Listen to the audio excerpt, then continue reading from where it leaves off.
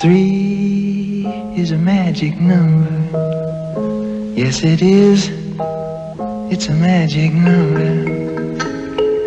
Glorious bowls performance, getting done nice and early. I said to myself I had time to go up and watch the opposition for next week. So I look at Rovers and I see a very beatable side. But yeah, honestly, I didn't see too much trouble they can bring to Dalymount next week, especially after that bowls performance. I think it's just going to be another handy one. So slick. Took courage, Mr. Mandrew. You're a natural, skillful, humble, balanced, grounded. Ah, what a moment surround sounded by fellow jaw struck dumbfounded. Quick shoulder glance, no tackle chance. You composed yourself. From 25 yards out you gave it the clout top corner keeper's left. A screamer, a roar on par with any heard in Phibsborough before. The stuff of dreams, my spirit feels shaken to its very core. Stirred I am, and warm as a most welcome stew, because of you, Danny Mandrew. So thanks, take in the chance, join in the dance, play with us, stay with us, embrace the romance. We've no more desire for titles, Lord Lambert will not allow. What's on the pitch plays second fiddle to the streets where we call foul. Fanatical, ungrammatical about Dalymount's botanicals, save the knobbly leaves, willow trees, refugees, nice antiquities. No more interest in ballers. Just rare out going more street stallers. Sketch here's the Garda, we should all be driving ladders. But electric, eclectic, electric, round and round, this rare old town drags me down, we'll paint it brown, like an old penny from heaven. Good old Dublin 7, bang bang, it does the round, but our ground is falling down. But it's kitsch, scratch that hipster rich, forget what happens on the pitch. Lambert's made this club is bitch. We built sandcastles that washed away. I made you cry when I walked away.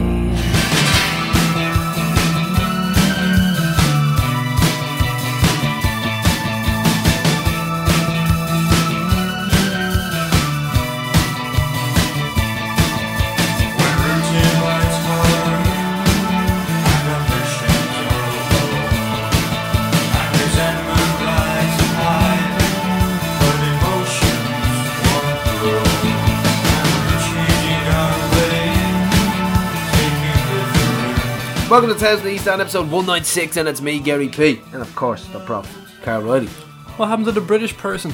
He was a great host. Charlie Hell, I do like that old accent, it's good crack. That was actually done out of necessity, because we couldn't record last week. We had Sean Francis in the bank, but we no intro done. Once again, you pulled it out of the bag, I was prof. just like, we need something here, so enter British person, who you may remember from the Tales from the East End, the Rise and Fall Tales from the East End, so he's part of Tipty's canon. One of our many Tifty's universe. We're more than fucking Marvel at this stage. So of course we are sponsored by the fantastic Ocean Electrical, and get in touch with them. They actually sorted me out with a plumber, believe it or not. They're recently fucking leaking the house and sent me in the right direction. Absolutely brilliant stuff. So they'll even fix your gaff with a leak in it as well. They don't just do electrical work. But why don't we have a catchphrase for me? We only have one for Leinster Credit. Shocking, isn't it? Got you back. So Leinster Credit, yeah, of course. And if you ever need anything like the likes of security systems, or they can look after you with a plumber or electrician or something like that, and you just don't have the few bob, Leinster Credit. What have they got, prof? Got you back. Said already. Right, so we've 3 games and 3 wins to catch up, and 3 is the magic number. So this week's show, it's a bumper one. We've Pats, Dundalk and Bows, and there's an interview with Rovers community officer Tony O'Neill. I met up with him with a roving interview at the Roadstone. And prof, Roadstone is the business lady. It's much better than we've been there, and we've been there. Has it been 2 years? Maybe it's been a while since we've been there. It's fucking class. I think you would call this a walk and talk, would you? Yeah, that's it. Yeah. Gareth's gone out into what we call in the business the field. This is a field report. Into the field, prof. Not drinking cans in it. I refrained. I was able to hold back. But yeah, D12 was under attack, prof, last night. The hotbed of talent, there was a blackout. And It was reminding me of the Purge. The car alarms were going off. I was waiting for the looting to start. I nearly went full Zuma on my cat. Prof is just putting chains around the bookcase. Just in case. I'm not prepared for this. I don't have any fucking candles. So I'm there like feeling around the dark.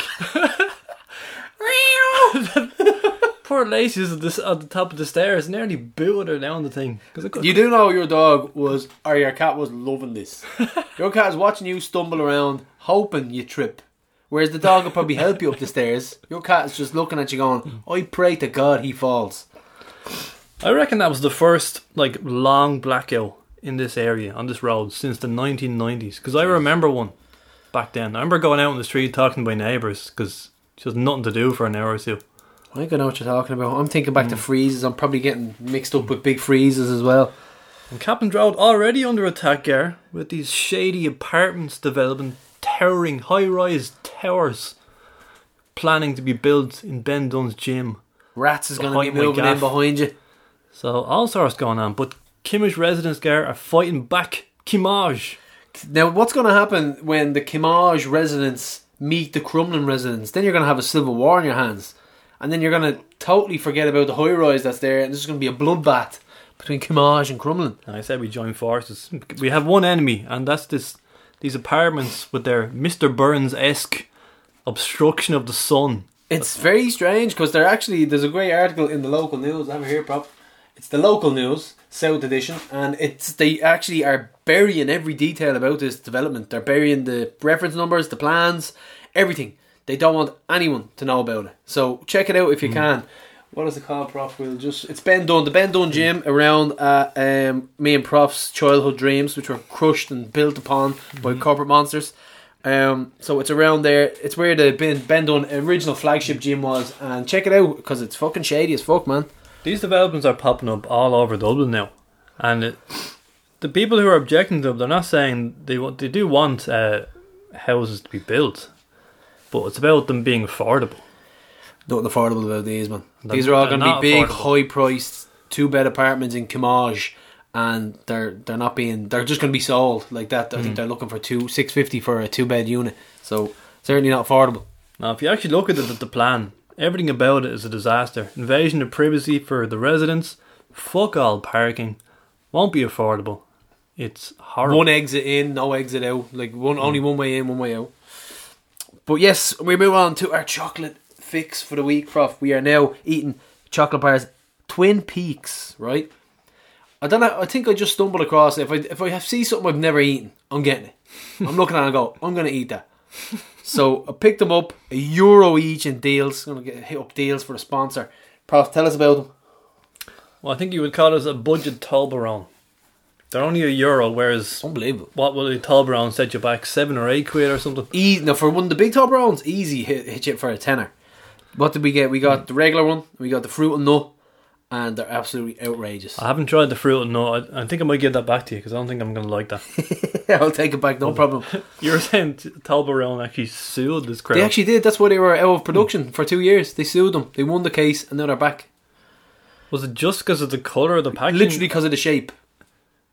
The shape of the chocolate. Because they were pyramid shapes. I notice now they're kind of like a half pyramid, so it's like then a flat, and then another half pyramid. That's what they did. They took a couple of chunks off. So they made it wasn't all triangles all the way. Well, yeah, no, that is our recommendation for chocolate for this week. Check them out. Cup of tea. Yeah, so like you said at the top of the show, we've got 3 games to review, and it's quite rare that it works out this way, where we've got a triple header review, and we won all 3 games. Normally it's kind of like you lose one of them, and then we have to go back in time to how we were feeling then. But this case, it's just momentum. I'm going to look back on this moment now, I guarantee it, in a couple of weeks, and we're going to say this was a big moment in the season, these 3 games, right? Mm-hmm. But yes, so a reaction to our last couple of shows with Sean Francis last week and Mick Neville and Robbie Murphy the week before. It was noticed that Sean Francis kept asking, do we remember? And we were nodding the head, nodding, yeah, you remember that one, yeah. Yeah, that did get awkward after a while. Prof's like, but shut up! Shut up, Prof! We should have just said to him, look, we weren't there, right? You didn't know he was a Brummie. I had no idea. Until you came in. I had no idea. I thought ginger, pale bloke, Irish. Presumed it. Or Sean Is he a posh Brummie? Because he doesn't sound like, fucking small heat Brummie. Possibly sounds a bit posh, yeah. Someone called him Sean Hoare on Twitter when I put up the picture of him looking dapper in the suit. Or Paul Feeney, that was another show. Or any random ginger person with a beard. You just kept asking many variations of the same question. Basically, how much did you drink? You just found 7 ways of asking that. Trying to get it out of them. And then, like, I think you need to give them a drink. But there's stories there. There's stories there that they won't tell. They might tell if we have a few drinks on them. They might ruin teammates. We'll get them, we'll get them eventually. I got the Cove book, by the way, the centenary one that he mentioned that his picture wasn't in and he wasn't happy about. Good stuff. He liked the he said he listened back to the episode. He said a fantastic epilogue. Yeah. And you know what? I've never been so sad to have a guest leave my house. I wanted to go for a pint with him. Yeah. I wanted to talk about coffee. And I don't even care that much for it. Well, he's into it, you know what I mean? I'm now looking for Ethiopian coffee beans at the minute. He was really good crack. I enjoyed that interview. And there was one question that got left on the cutting room floor. It was from Graham Gartland. But what happened was he didn't recognise the question, and I should have given him a clue, and I forgot the clue. So then I texted him afterwards. It got to do with Sean Dillon. Remember that? Yeah, he drew a blank. So he fooled Sean Dillon. So here's what he said happened. He said, I was pretending to do a crossword, and I piped up asking if anyone knew a name for a postman's bag. So after a few guesses from the lads, Dillo asks how many letters, and I said fucking loads. Oh, that's brilliant. How do we not know that? We work from Buzz. Oh, that's class. Oh, yes. We can never use that now. No, because we've just ruined it. We're gonna have to use it in work or something. But there we go, perfect setting. Yeah. So Ian Tracy said, great to hear Doikey on the podcast. A great man, brought gangs of us from the flats to the RDS every week. Organised for all of us to do ball boy for the games, and you had to put your work in chasing those balls if it went wide or over. Yeah, Doikey, that's John Doyle's nickname. And we had Phelan. Great to hear Mick and Robbie Murphy. He wore yellow shorts, however, at Celtic Park, not orange, with royal blue trim, blue shorts and socks. So I think the royal blue was what irked the Celtic faithful, but great reminiscent from Mick and Robbie, and fantastic stuff out of Phelan. And Prof, we have a little bit of a musical thing coming on in the next couple of months, weeks. Phelan's agreed to jump on board, so anyone who plays an instrument, get in touch with us, let us know. We are going to have a very creative Tifties episode coming up soon. Can I put out a more specific request? Yes. Because there's a few guitar players and a few DJs. If anyone plays an unusual instrument, or maybe your friend who's a Rovers fan and doesn't listen to the podcast, just something unusual like a violin or tin whistle or whatever. What's that thing you put in your mouth? The fucking not the saxophone, the fucking harmonica. Yeah, the harmonica. Yeah, I want someone playing that. So I want something a bit odd. So yeah, Mick and Robbie got a lot of great feedback actually. Just in person, like people kept coming up being saying to me they enjoyed it, and that they were a good blend of player and fan. I always like that combination. Yeah. Robbie Murphy, by the way, a Rangers fan. Am I right in saying we didn't grill him on this? Did you not grill him on this? I wasn't aware, but that was the problem. That's unbelievable. Yeah. It's hard to believe, isn't it? Not a fake one like George Byrne. Oh yeah. That was just pure wind up. And if you notice the picture we use in the podcast, the Fuck Talca one, the banner, some familiar faces in that photograph. You got James Cook, had a hair on him, had he? Yeah, Kevin McGlone. He was actually holding the flag. You got Jim Conroy's big mop of hair in the photo as well, and Sean McNulty. So all hoops, current hoops, still knocking about at Tallaght Stadium. And we've Peter Callahan, Skeeter, on Twitter. He said, very enjoyable listening. On his honeymoon, he said, with a picture of the poolside in Italy. I think he's in Sorrento. And a good look and hoop is Skeeter. So big shout out and congrats on your wedding and your honeymoon, and hopefully you enjoy it. Still hasn't popped his Tifties cherry on the bus though, Prof. We have to get him on. Have to. Paul Feely, Parsons sorting people out for Talca tickets on the day, despite not being able to go himself. Legend. Like I said, it's just a small little thing I could do. Like, and even similar, like I said, I had a bit of a fucking mental week, so I couldn't get out the Bows either. Doing the same again.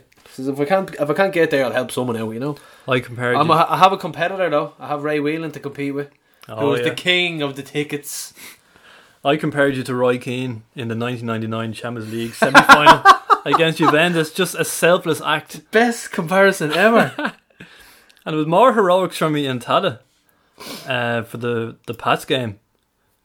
As in, on the day of the Pats game, sorting out Bowes tickets, racing around Tada, you were presumably in a pair of flip-flops. Like the ones I'm in now, I will be buried in them. Don't call them sliders. Don't call them sliders, yeah. No, I was up with Tony in the Roadstone, and then they just said that, listen, you have to actually physically come and collect these tickets. Balls wrecking the bollocks with the allocation, so just put it out there. Says anyone wants me to collect it, Revolut me.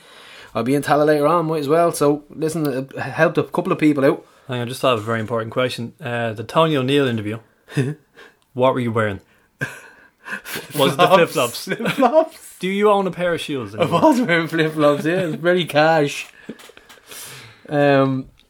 Yes, so Eamon on the forum, he says, has Andy Lyons' song to the Bob Marley tune of Iron Zion, the Bows are crying over lions, he's flying. That's a great tune, in fairness. Yeah. Bows used it for their jersey launch as well, and that's They used one that song, did they? Yeah, I'm nearly sure it was. Yeah. You know, Lion in Zion. Really, really good fucking song. And you never know, it could get it going. It's a good choice using a Bob Marley song. Swimmer Hoop on the forum. He says, can't say enough about the podcast, lads. Brilliant again with the Milltown team. You know, we like our teams, Ger. Yep. By the way, the forum link, I don't think we've actually called it out, maybe ever, but wearerovers.proboards.com. So that's wearerovers.proboards.com. And Let's bring it back, Prof. I don't know if we mentioned this in the podcast before. Possibly did at the time. But remember Brazzer was linked with MK Dons. Yes. Apparently they were discussing Brazzer on their forum. Like, oh, who is this guy? And No way. who are Rovers? Are they a big club or whatever? And someone posted in their forum, oh, they must be a small club because they have no forum presence. Oh my god. So they deduced that we were absolute nobodies because we only had a little forum. This is the club that just were formed 20 years ago in the middle of fucking nowhere. Middle of Milton Keynes. How big are forums now anyway? Like, just what a mad... I remember conclusion my to come brother. Yeah, like, it's ridiculous. Like, it just shows you how disillusioned some of those fans can be. I remember going to see them in the AUL. Brother-in-law was playing 4 balls and they were playing them in pre-season. Alan Smith was playing for them up front. Do you remember Alan Smith? Did he go at the end of his career? I'm nearly sure he did. 100. Nah, he was playing up front for them. But they had a few fans over with them, so I was kind of standing next to him. And I was like, so, how long you following the club? Oh, following it years, mate. Hey, yeah. Since, like, what, 2009, is it? From the beginning. From the beginning. What, all 5 years ago? But, So our podcast recently had been quite long. There was one complaint, wasn't there, Gar, about the length of the podcast. But it's not a problem that we usually encounter problems with length, but no, I knew you'd go there. But what we did was we've been putting them. Well, Sean Francis was out on his own. McNeville and Robbie Murphy put that at the end. So my thinking is kind of like, you get your regular podcast, and say you don't get time to finish it, you can pause it, go to the match, listen to the interview the weekend or something like that. So it breaks it up. I think that's really good because, like you said, you get the regular stuff, and then you're like, oh, little booster at the end. Sean Francis. I'll listen to that later. Because I'm a fucker for forgetting where I am. Like, I think if SoundCloud is an awful fucking app for that, it doesn't leave you back on where you were listening to it. Spotify's fine, but anyone else, sometimes I'll get lost. Having said that, today's show undoubtedly will be very, very long. Oh yes. We haven't even started reviewing the matches yet. Listen, all the Sligo goers will be happy. Anyone in the cars will be happy enough. We actually won't have time listening on the way to Sligo. I reckon it could be 3 hours. Oh, this show will 100%. People won't get a chance. Be longer than they'll be listening to it on the way home as well. Yeah. So then we have Glenn Dunn. Glenn Dunn, friend of the show. Listen to the show this week and Mick Neville saying about the centre forward attacking the back post because the defenders covering the front and middle of the goal. Gaffney attacked the back post and gets the winner last night versus Pats. Another assist from the podcast. Ooh. Yeah, we'll take that. Yeah, definitely. And Giggsy Handy says, at East Ampol, well done. Gary, have a bovril. Not yet, but we'll have some Bovril content a bit later on. We do, of course, the Magic Jim Conroy talking about Bovril. We still haven't had one. We're going to have one eventually, Prof. Here's the thing. Can you dip stuff in it? Because if it's a beefy drink, I'm guessing you can dip something in it. You know, like a fucking hot dog or something. Saw some fella on Twitter dipping a hot dog into his beer. Nearly fucked the phone out the window. Well, I don't want to see that footage. Well, you can. Surely, if it's a beefy drink, you can dip something in it. You know what I mean? Get back to us. Need to consult Bovril expert Jim Conroy in this. Yeah. Dipping. So we're going to move on, Prof, to the game. And the first one of tonight, it's the Pats 1-0 win at Tallaght on Good Friday. So Pico and Cavo in the first start of the season. 73 minutes in. And our Ringsend Rover. 73 minutes in the tank. In the tank. Man, the match for me, by the way. We'll just get that out of the way straight off the bat. I was surrounded by Ringsend alumni, so I'm guessing that might have had a little influence on me, but he was absolutely brilliant. Pico got the award, but yeah, I would go along with that. That Cavo, actually surprising by how they didn't deal with him. He just run amok. So good. You give him space, that's what's going to happen. You don't double up on him, he's going to do that to you. I can't remember if we have a quote here from Staff, but Staff kind of broke down the differences between Cavo, Ferrugia and Lyons. And I'm fascinated by that. They do different things. As in, like, one might cut in, or one might be more direct. Cavo's football ID trumps them all, in fairness. His football IQ trumps every one of them. Cavo still gets in for me, I think. And Ryan's on the right, hopefully, eventually. But how cool is that? Like, 3 left wing backs have really different attributes. Really different. You have, let's see if I'm getting them what Staff is saying. You've got Ferrugia, direct, runs at people, goes down the line, tries to whip it in. Cavo would be more of a cultured left wing back who he can pick out a pass. Absolutely brilliant. And then you have a marauding, rampaging winger / making these direct runs everywhere, creating space, lines. So many options. Yeah. So yeah, Berkey missed all 3 of these games. Did a calf and injury. The funny thing is, we were talking about this is nuts, because we were saying about how Berkey was undroppable during that period before he got injured before the Pats game. Oh, he was first name of the team sheet. And now he can't get in. Berkey doesn't get in my team. It's mental. Now Danny's the first. Well, Danny and Jack. You could argue Lyons actually. We're flying. Jack. Danny's undroppable, and Tell has been brilliant the last few weeks. So Dylan Watts is very unfortunate. Prof getting scores right again. I got the score right again, Gar. I actually said 1-0 for this game.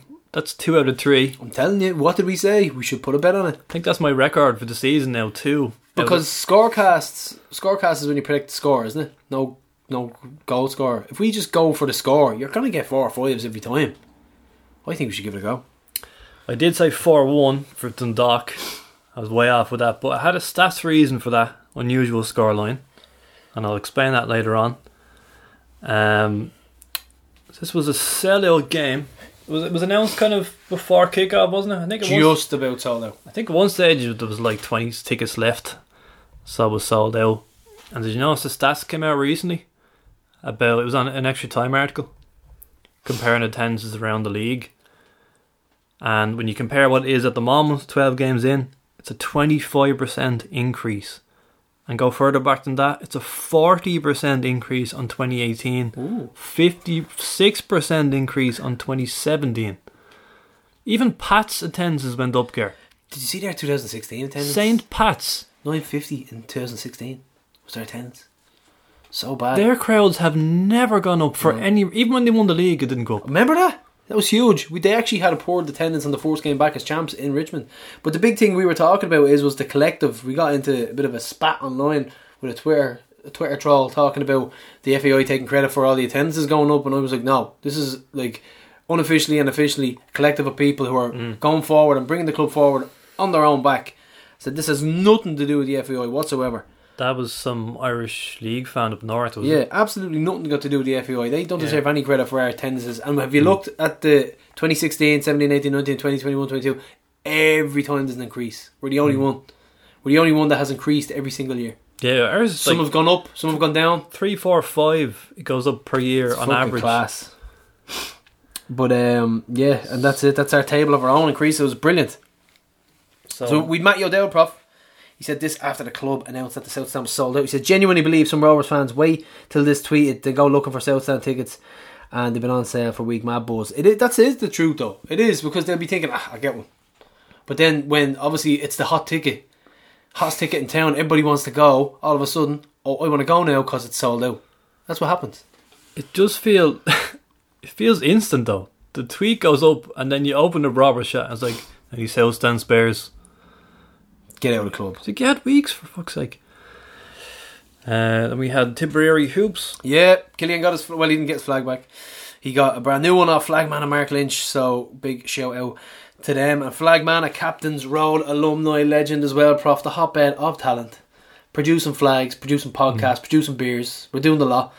He's a good Captain's Road man, so if you do need him, let us know. We'll Didn't he give us a sneaky free flag? He gave us every time he gave us two. Every time he gave us 2 free flags. So we have replacements for both, which we probably need. And do we know we're in the mire right now? Yes, one. Jaden took one. Jaden's got green and white stripes painted on his wall. Right, took me fucking hours, me and Lar.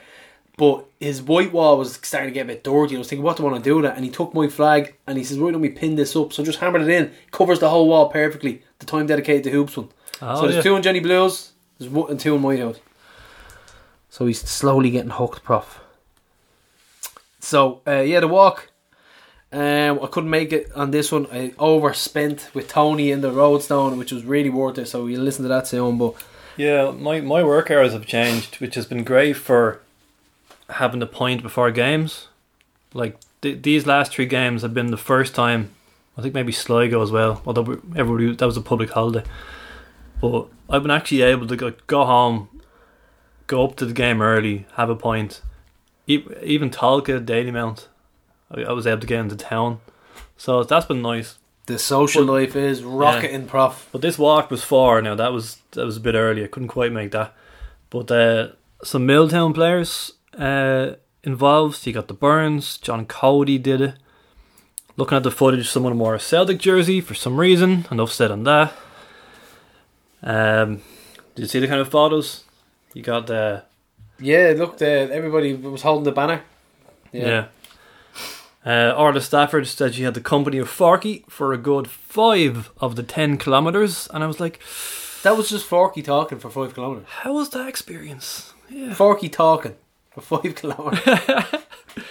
Mark Turner said he'd do the walk if we stopped at every pub on the way, but it would take hours. Oh, hello. The 12 pubs of Rovers. 12 pubs of Rovers. It's not a bad show. You could start, well, the mill race is closed. You can start in the Dropping Well. That's not a bad show. That's not a bad show. And then I did something unintentionally comical. I just happened to arrive at the stadium at the exact moment this group arrived. So you joined in as if you were on the walk? And I didn't even register me. And I was just walking and they were all slagging me. I was like, you weren't on that walk. You're not even tired. Like, we can see you sneaking in. I was like wiping my brow. I was like, oh jeez, where's me Milltown 35 button badge? You've earned this. But I didn't quite have the neck to get in the group photo. That would have been pushing it. Again, some kind of irritating things going on with match day experience. Like the Milltown walkers were turned away from the bar. Fuck off. You know what I mean? Like, surely that should have been arranged beforehand. The Milltown walkers can go straight to the bar. I didn't know that. So there's little things that we can do better, you know. That's bad form, man. Bit of communication, that sort of thing. Exactly. And I see one gentleman has been losing the rag lately on Robert's chat. One? Just one? About, you know, how can we do the 1899 bar better, you know, because it's not full. But then again, we can't let season ticket holders in. We can't fit 3,000 people in the bar. So I don't know. Hopefully, some happy medium we can find. Why don't we just say everyone can come in and see what happens?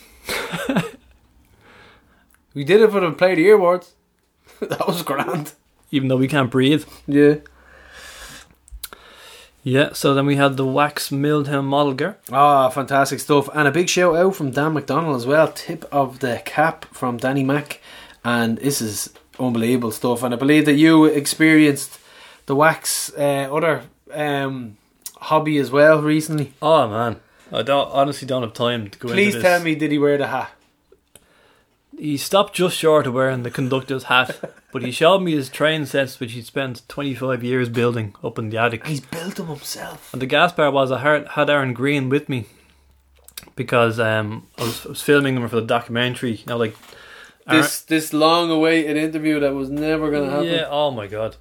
Yeah, like Aaron's from Tala, his son plays with the academy, so he kind of fits in with the narrative towards the end about where the club is now. And it was a kind of a past meets present. So you had like Aaron looking at the model of Milltown, the WAC reminiscing about Milltown. So it was actually quite nice, the footage we got. And then at one stage WAC just said, like, do you know what I do? I build trains. Yeah, come on, you'll never see this again. Let's go. Upstairs we went to the attic, and Aaron's reactions were just comical. Like there was 3 trains that took off at separate stages. The first one takes off, second one takes off, and then you just see the third one start. And Aaron's like, "Fuck off." You made this.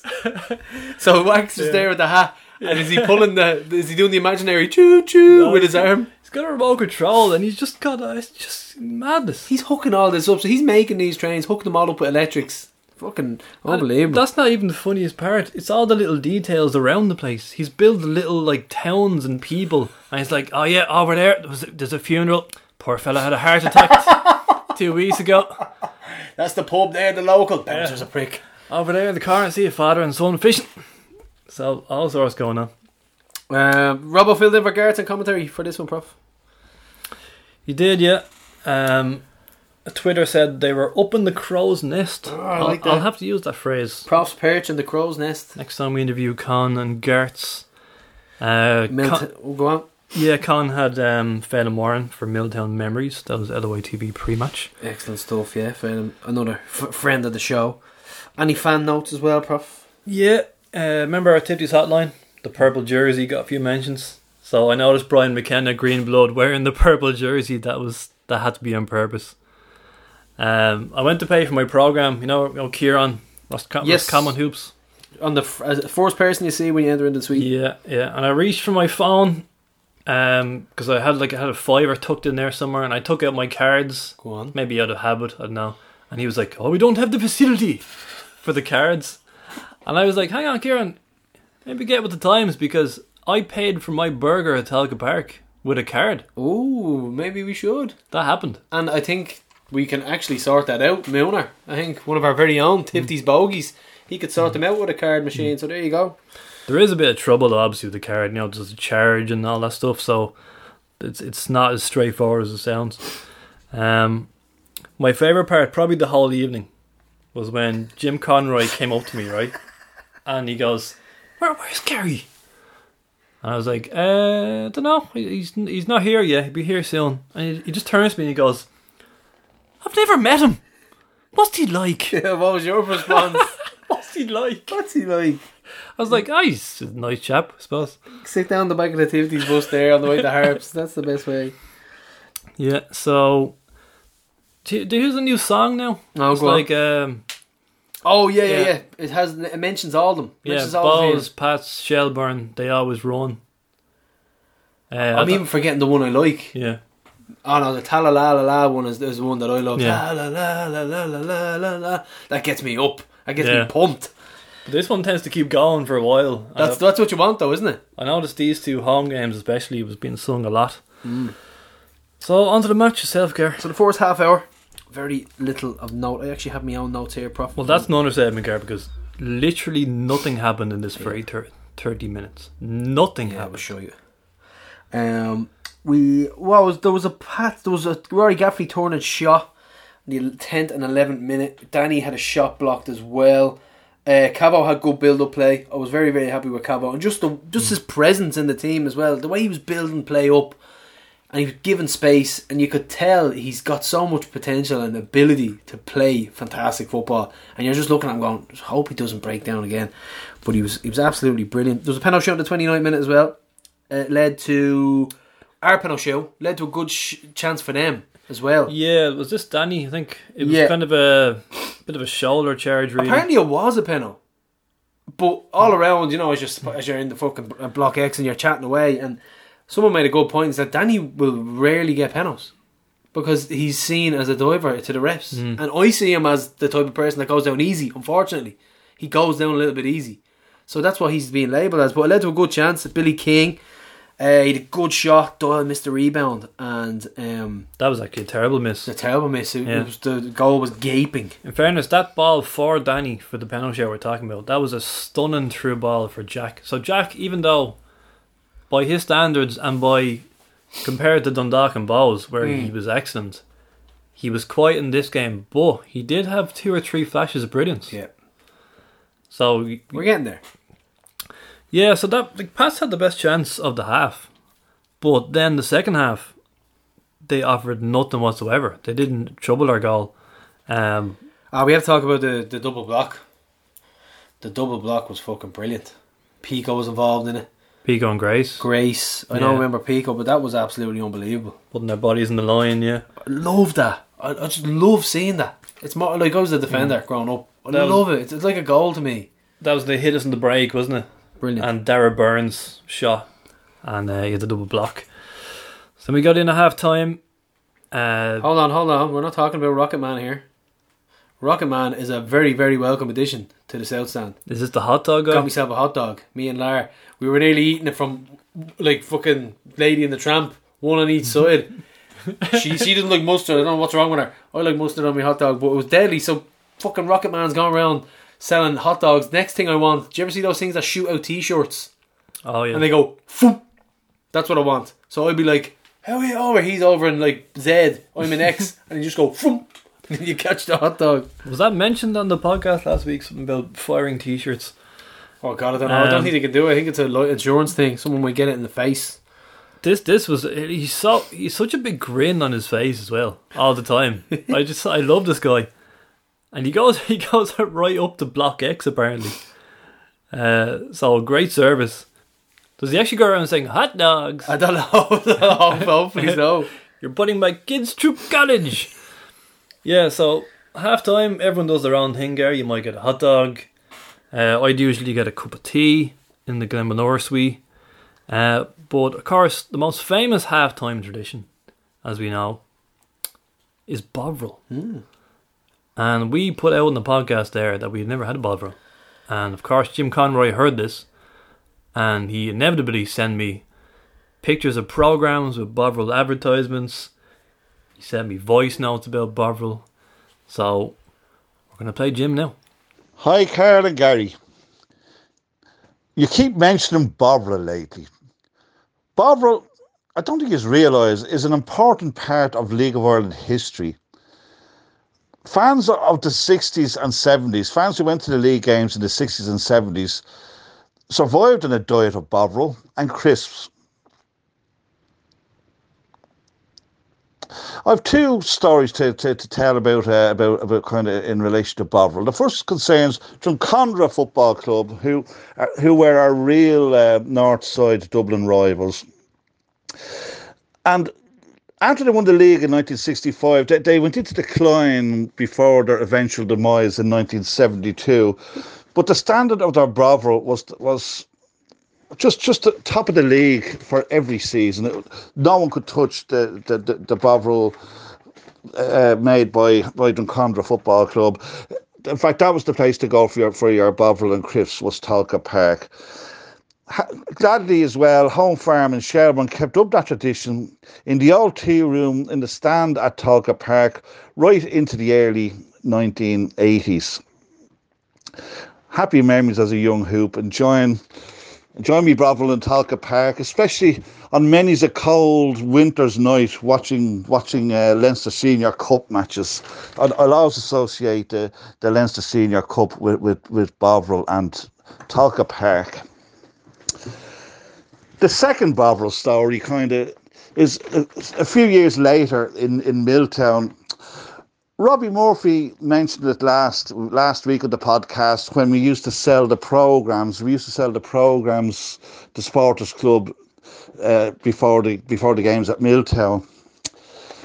Now we were playing Home Farm in a match one day. I think it was against Home Farm. I'm not 100% sure. And the idea was let known that anyone who bought a programme would be given a free Bovril. So, of course, people, they could envisage a cup of hot steaming Bovril. So, people came full of expectation.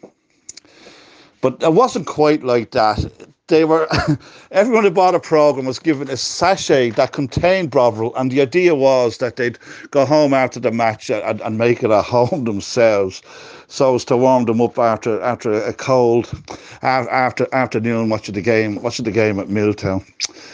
But as I say, it was quite funny, and there was a full-page advert in the programme and all, advertising the product as well. But as I say, I think the fans and the people selling the programs, which I was one of them, and Robbie and the lads, we all had a good laugh about it. But I think we won the game that day as well. I think we won 3 or 4-0. So everyone was happy at the end of the day. Okay, thanks very much for letting me just mention Bovril and its great association with the history of the League of Ireland. Thanks, and keep on hooping. Yeah, so that's Jim and Bovril. How have we not had this yet? I don't know. Is it just a bit before our time? It is, but it's just not something that's popular. We'll have to give it a bash. We have to give Bovril a bash. Bottles, Prof. Pats fans throwing bottles at our players. No mention of that ever since. Considering that's strange. We ate our own children in Dalymount.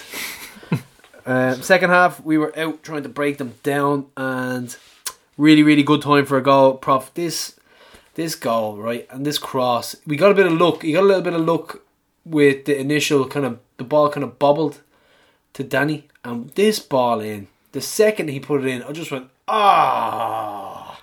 As Brazer says, this is not even a ball or a cross. This is a pass. He passed this ball onto Gaffney's forehead. I think it's the equivalent of probably your wife sitting in front of you and feeding you steak. Just going, now, open up. Here's the airplane. Yeah. It was the equivalent of being fed your dinner. Like, it was ridiculous. Yeah, it was so accurate. Rory just had to nod it home. He couldn't possibly miss. And he did the downward header again. He's fond of it. Remember the one, that tablet? James Tablets. Remember the one that he saved? The really good save in Tallaght as well. So he is fond of an L downward header. And credit to the ref. Actually, he did well to play the advantage, because Tell was fouled in the build up to that. It was a blatant foul as well. Yeah. One of those ones where he goes over him. So in terms of very few chances in this game in the 90 minutes. Other than that, we had a couple of half chances from corners. You had a glancing header from Grace. Rowan and Danny nearly got in on goal at one point, but there was nothing clear cut really after that. So you could say we ground out a 1-0 win here, but we were the better team, and Pats didn't lay a glove on us in that second half. I'd say toothless from Pats. It was terrible. They really were, and they're starting to struggle now. Doyle doesn't look sharp. I like Burns. I think he's a good player. King was decent enough. Your man O'Reilly in the middle didn't do much. I do like Joe Redmond, good player, but other than that, man, they're not great. They're not great at all. They came and they didn't land the glove, like you said. But we still had to defend well and see out the game. That's part and parcel of the game. We're going to need some of these. When you say defend well, I think it was structured. It was structured defending, and it was organised. We didn't have any major saves or blocks to make. It was really well organised defending, and they couldn't break us down. It was class, to be honest. Jack probably had the best chance, and the keeper saved it, but it was a comfortable save because Jack didn't catch it properly. And there's been a few times this season where I've been like, why isn't Jack shooting more? So I feel like there might be a goal coming for Jack. We've already had a cracker, haven't we? Yeah, on the edge of the box, yeah. Dylan Watts got Will Smithed. I was going to say that to you. How do we pronounce this? Smithed or Smithed? Smithed. The noise off of this slap was something. I can't remember who hit him now, but so no chances for Brazer made some substitutions to keep people happy. Fresh legs, Ger. Chris McCann is now the man of 10 minutes. Zinedine McCann, the last sub of the game is attacking player off, Chris McCann on, shore it up.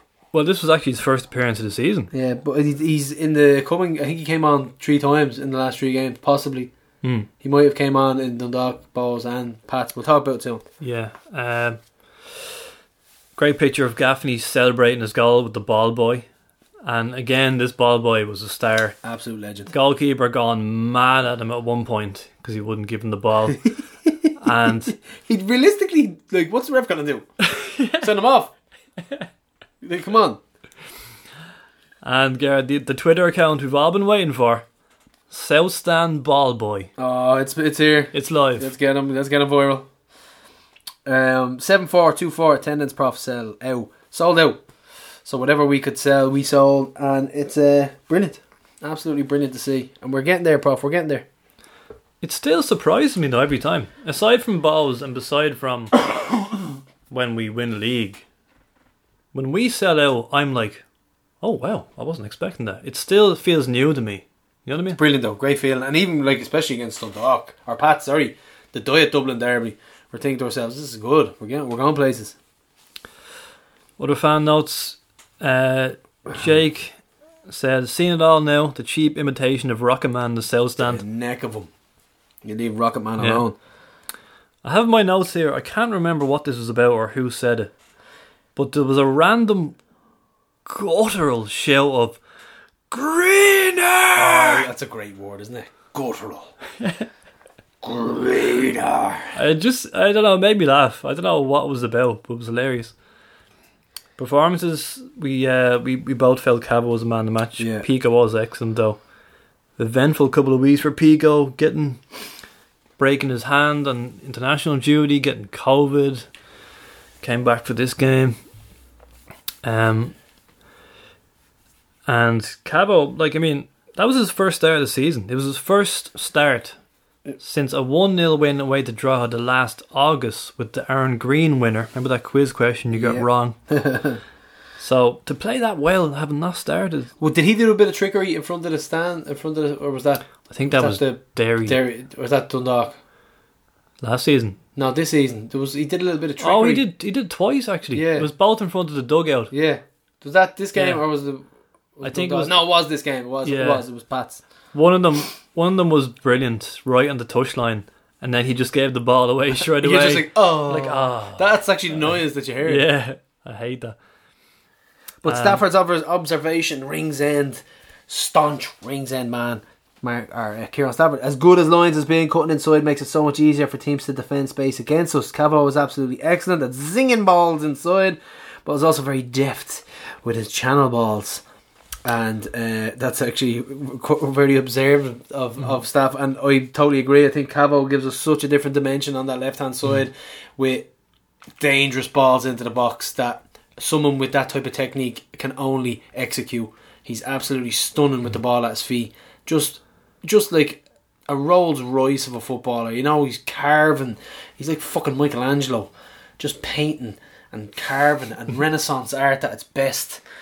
I mean, we're building up Cavo here, but we're about to review a game later on where Andy Lyons nearly scored twice in the first 20 minutes. Yeah. And he's now our joint top scorer, is he?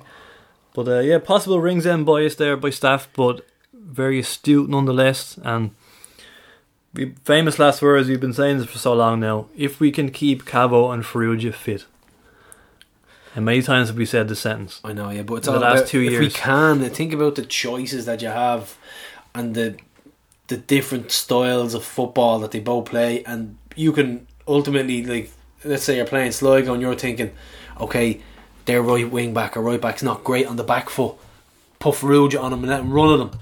Or you could say another team play 3 at the back and they leave space in beside when the centre half drops in deep into the middle. Okay, get Cavo in there, get him the zing balls into Gaffney, let him hold it up in that little bit of space. It's just great options to have. Yeah, so a poor game of football, I would say, but a great win. Yes. And that's our 2 1-0 wins this season were both over Dublin clubs and both with Gaffney winners at home. The Gaff. Yeah. Running amok at the minute. And there was a throwback on Twitter prior to the match, and it was the 1-0 home win over Pats in July 2011 with the Gary Twigg winner. And funny enough, Paul O'Dwyer in in the 1899 bar, he had brought up that game as well. And he was saying how good a goal it was. And I was saying, I actually don't remember the goal. And I remember I ended up going home and watching it. And actually, it was a great goal. Lovely 1-2 of Billy Dennehy. And a great classic Twiggy goal finish. Super finish. Yeah. So 1-0 wins, win leagues, Kerr. Yeah, sorry, Joey, to be altering your slogan. I do agree, though. I mean, these are the ones that you grind out. These are the ones that you grind out. They're not pretty.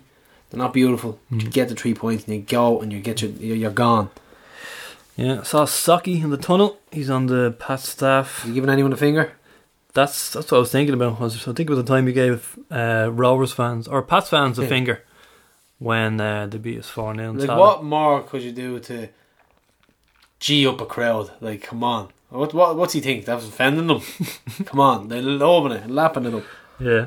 You got a ban over that as well. Of course, Mick Neville denied it in our podcast about giving the fingers to our own fans. And I was talking to John Byrne about it. He said he did get a lot of stick back then, especially the Tolka season. And 2 or 3 good Hoopers do remember this happening. So he didn't remember it happening, but I think it happened. Oh, yes.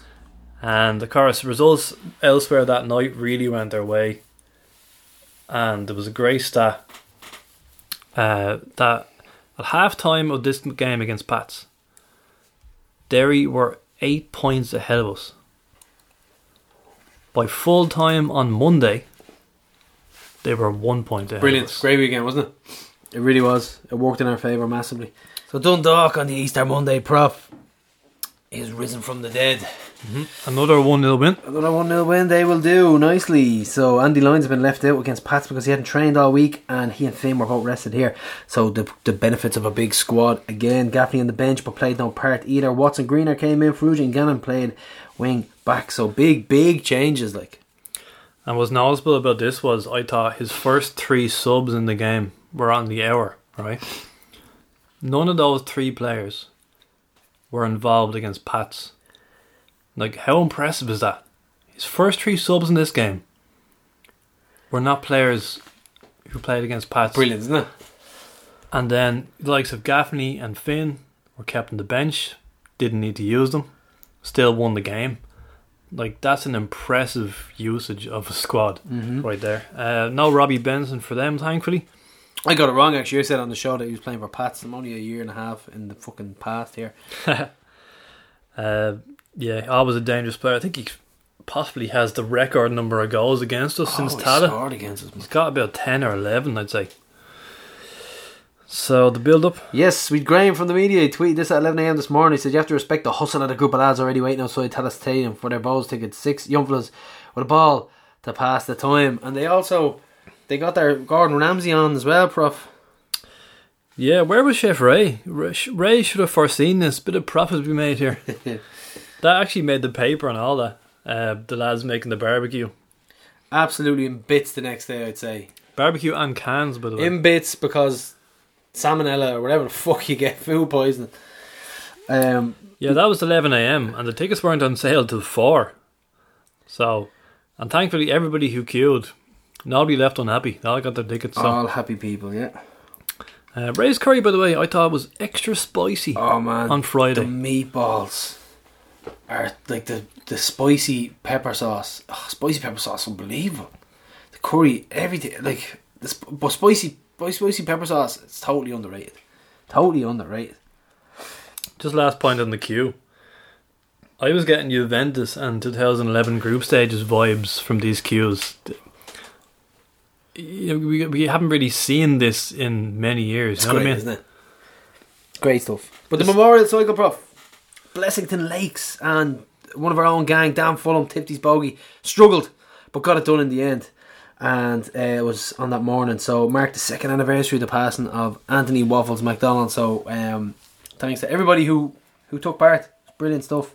I'm going to do you know what I'm going to do? I'm going to strip my bike down myself. And I'm going to get it all totally replaced because I was thinking of getting a new one. I'm going to strip it down. I'm going to get on the road for the next one. So the crowd was 5,500, which we were kind of thinking that would be it, because you're looking at the bank holiday Monday and you're thinking Right, that'll knock off 2,000.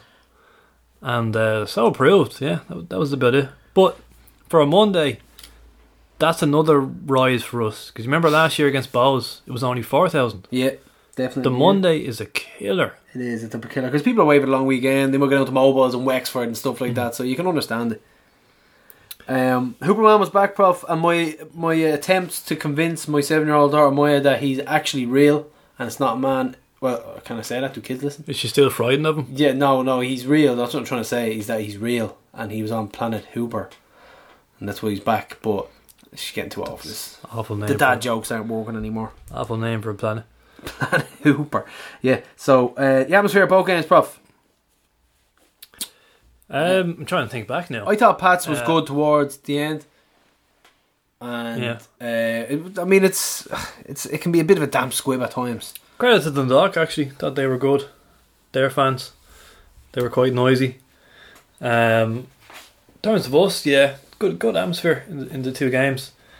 Do you notice there's kids now with handwritten signs asking players for jerseys? Yeah, can this go on the list of hatred right now? Is this a relatively new thing?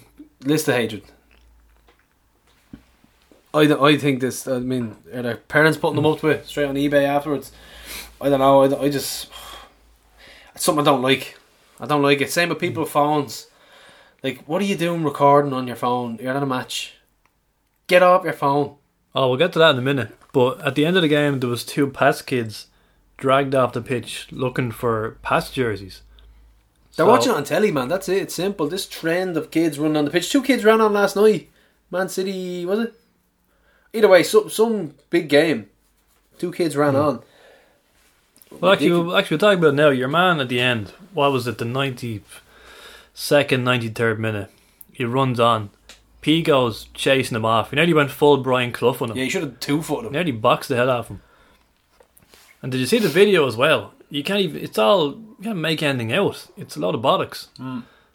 Like, this fella is just some randomer. But even with the kids, like, am I supposed to give this kid a jersey and feel bad for him just because he's on the pitch? Like, is that the way it works? Oh, you've run on the pitch, you've disobeyed the rules, but you're slightly young and a little bit cute, so I'm going to give you my jersey. Get the fuck off the pitch. Well, the girl who You're ran fucking on, grounded. That's what the you girl are. who ran on and got Ronaldo's jersey, unless you have a heart made of stone, that was cute. But I reckon it was all staged because he's in a bit of bother at the minute. it may have also set a bad precedent. Yes, 100%. They think they all do it now. Yeah. So yeah, first half chances. Chance for both teams. Manus made a save at the near post, which was pretty important. Yep. They actually hit the bar in the first couple of minutes of this game. So I think we had like two good chances each, I would say, in this half. They still didn't really impress me, to be honest. No, I think. I mean, there's a lot. Other than that, they parked the bus though. Yeah, they parked the bus, and like a lot of teams are going to do that in Tallaght at the minute because we're starting to click and come into gear. But other than that, a couple of chances. Half time came, Prof. No Bovril, yeah. We'll get it eventually. And then we'll talk about the winning goal in the 66th minute with Danny Mandroiu. And this was one of them, once again, where I'm just like, if someone's walking by, they're like, what's going on in his fuck? What's going on there? Like, it's looking in the window, but you're just thinking, absolutely stunning. The run wasn't even made. He was just running. He was just about to make the run, and then he put it into that area. Absolutely fucking outrageous. He played the ball depending on if Danny timed this run perfectly. There was so much running to do. It was ridiculous. It's fucking disgusting. You sound angry. It's fucking... Do you remember the one against Drogheda, right? Super finish as well, man. Yeah. The one for Sean Gannon against Drogheda, right, was also not as good, but it was also a stunning through ball. And I interviewed Jack afterwards, and he was quite humble about it, and he kept crediting Sean, saying he has to make the run as well. And I was like, yeah, okay, it's a good run. Yeah. But this run is brilliant. And do you reckon Oidemo was part of the dummy? Do you reckon he was the dummy run? Well, us mere mortals assumed he was passing to Oidemo. You're looking at the pitch and you're like, okay, that's obviously for Oidemo. And then it goes past him and you're like, oh, Danny's just strolling in here. We don't see the bigger picture. Slotted little ball, and big shout out to Oidemo, who was really good when he came on. Oidemo, He caused havoc. he caused them a lot of problems. Cutting in, taking shots. He had a decent chance, I think, towards the end, didn't he? Where he hit them on the break and couldn't seal the win, unfortunately. But here's the dilemma, Prof, right? We spoke about this in confidence, you could say. Do we keep Oidemo or do we send him out on loan? Similar to Dean Williams. But here's the thing, he's playing football constantly in the 19s, he's scoring goals. I think that's a good thing. I think having him in and around the first team, training with this first team, with the facilities, with the know-how that Bradzer has and the coaches and all the players that are around him, if you sent him out to fucking drop their harps, that's the standard dropping. No offence, it is. Standard is dropping straight away of his training, of all that. So I think keeping him in and around here, giving him little snippets of first team football, having him playing good football at the 19s, I think we're onto a star here. I think it'd be a terrible idea. I think it's all about how much of an impact do you make as a sub. Yeah. I remember Dean Williams, people didn't believe me when I came up with the stat. Dean Williams came off the bench in 10 games in a row. And they were like, what are you talking about? I don't remember any of these games. Let's be honest, whenever he was He wasn't brought on, making an impact. He wasn't, man. When he was being brought on, we were just thinking, for fuck's sake. I think he scored once in a 6-1 win or something like that. Other than that, it's just like, nah, man. He could turn out to be a very decent League of Ireland player. But at the moment, he wasn't up to scratch for this squad. And at the moment, Oidemo is making... Think about it, someone made a great... Probably our good friend Ray again, making the point that Greener starts this match. Only Greener's second start of the season, by the way. Yeah. He runs the defenders ragged. What is it, Gartland, who got sent off Yeah. at the end of this match, and Gary O'Neill said something to him. I found out what it was, but Put I'll that keep in it your to myself. Yeah, I'll keep it to myself. Have the book here. Not exactly PC. Yeah. So he stretches them, runs them ragged, and then imagine being them two, and you see Oidemo coming on the hour, and you're like, oh, here we fucking go. This little fucking whippet. And that right there is why you don't send him out alone, Exactly, because he's yeah. useful. Very, The prof very useful. with the knowledge. And if we keep giving him game time, his finishing will keep improving. And he can start nicking goals for us that could seal wins. So, yeah. So, yeah, Gertz sent off at the end. Could have been reduced to 9 men, actually. Oidemo hit them on the break at one stage, and he looked to be a last man situation. Yeah. But once again, the rule changes, doesn't it? It's all about the ref's interpretation of if he goes for the ball or not. So yeah, that's got to be happy with that, man. I mean, that's 2 1-0 wins at home, and I was looking at the fixtures and I was thinking, like, it's tough. They'll come up, they'll set up, and they'll be tough to beat. 2 1-0 wins Friday against Pats, Monday against Dundalk's brilliant. Well, I said 4-1, but the way Dundalk set up against us, there was not going to be 4 goals in that game. And we remain unbeaten against Stephen O'Donnell. Yeah, and just after the game we spoke to him. And did we? Yeah, we spoke to him in the South Stand there, and so here we have Stephen O'Donnell. So Stephen, so tell me, how do you analyse that game? I don't know why I'm here. It's so painful. Football doesn't agree with me whatsoever. But I don't think we deserve that. Oh God, I hate football. So that was Stephen, and yeah, okay. You should probably give it up, Prof. Should probably give it up. Doesn't sound happy. Yeah, you got to be happy with that. It's a brilliant 6 points, and then, yeah. So we move on, Prof. Excellent stuff. Dundalk done and dusted. 6 points from 2 tough games. But you interviewed H, Prof. Harry Kenny. Wasn't there? Do you remember Red Dwarf? You remember that program? Wasn't there a fella called? Was there a fella with a H on his forehead? Don't remember. Someone get back to me on that. But the Prof interviewed H, Harry Kenny, and his recent program and those tales from the Netherlands. 2 brilliant articles as well, by the way, Prof. Well done again. And I knew exactly what was going on when Tales from the Netherlands came, because I saw the first one and I was like, Prof is going way deep into the rabbit hole here with every Dutch fucker that came across Rovers. It's all, no offence, Jerry. It's all connected. Yeah. And then Harry, of course, having some bants in his interview as well. Harry's always a very interesting individual. Well, the reason for the article was, I think I said it on the previous podcast, that this game was it was 30 years to the day since we played Utrecht in the RDS, and I said that the goalkeeper that day is now the women's goalkeeping coach. So that was a weird what the fuck was that connection. about? We Bill Gleason as well, green ribbon enthusiast, and just catching up on the pod and the programme, loving the RDS stuff. The Utrecht game was as dull as described, but there was one highlight. It was around the same time that the players' names and the jerseys were being discussed. These guys talked out with names on the back, and we were all very impressed with this innovation. It took a good 5 minutes to figure out that all the Dutch lads were called Nissan. Yeah, all called Nissan.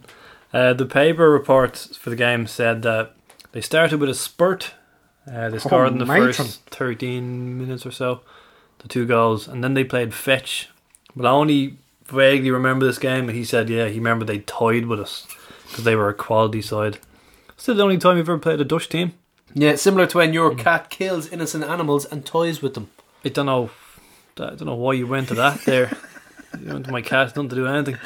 Maloney also had a stinging article about the last day of Milltown, but unfortunately the printers made an absolute balls of it. Or is this a similar situation to when Nutsy banned your stats, or you're just coating it up, you're just coating it?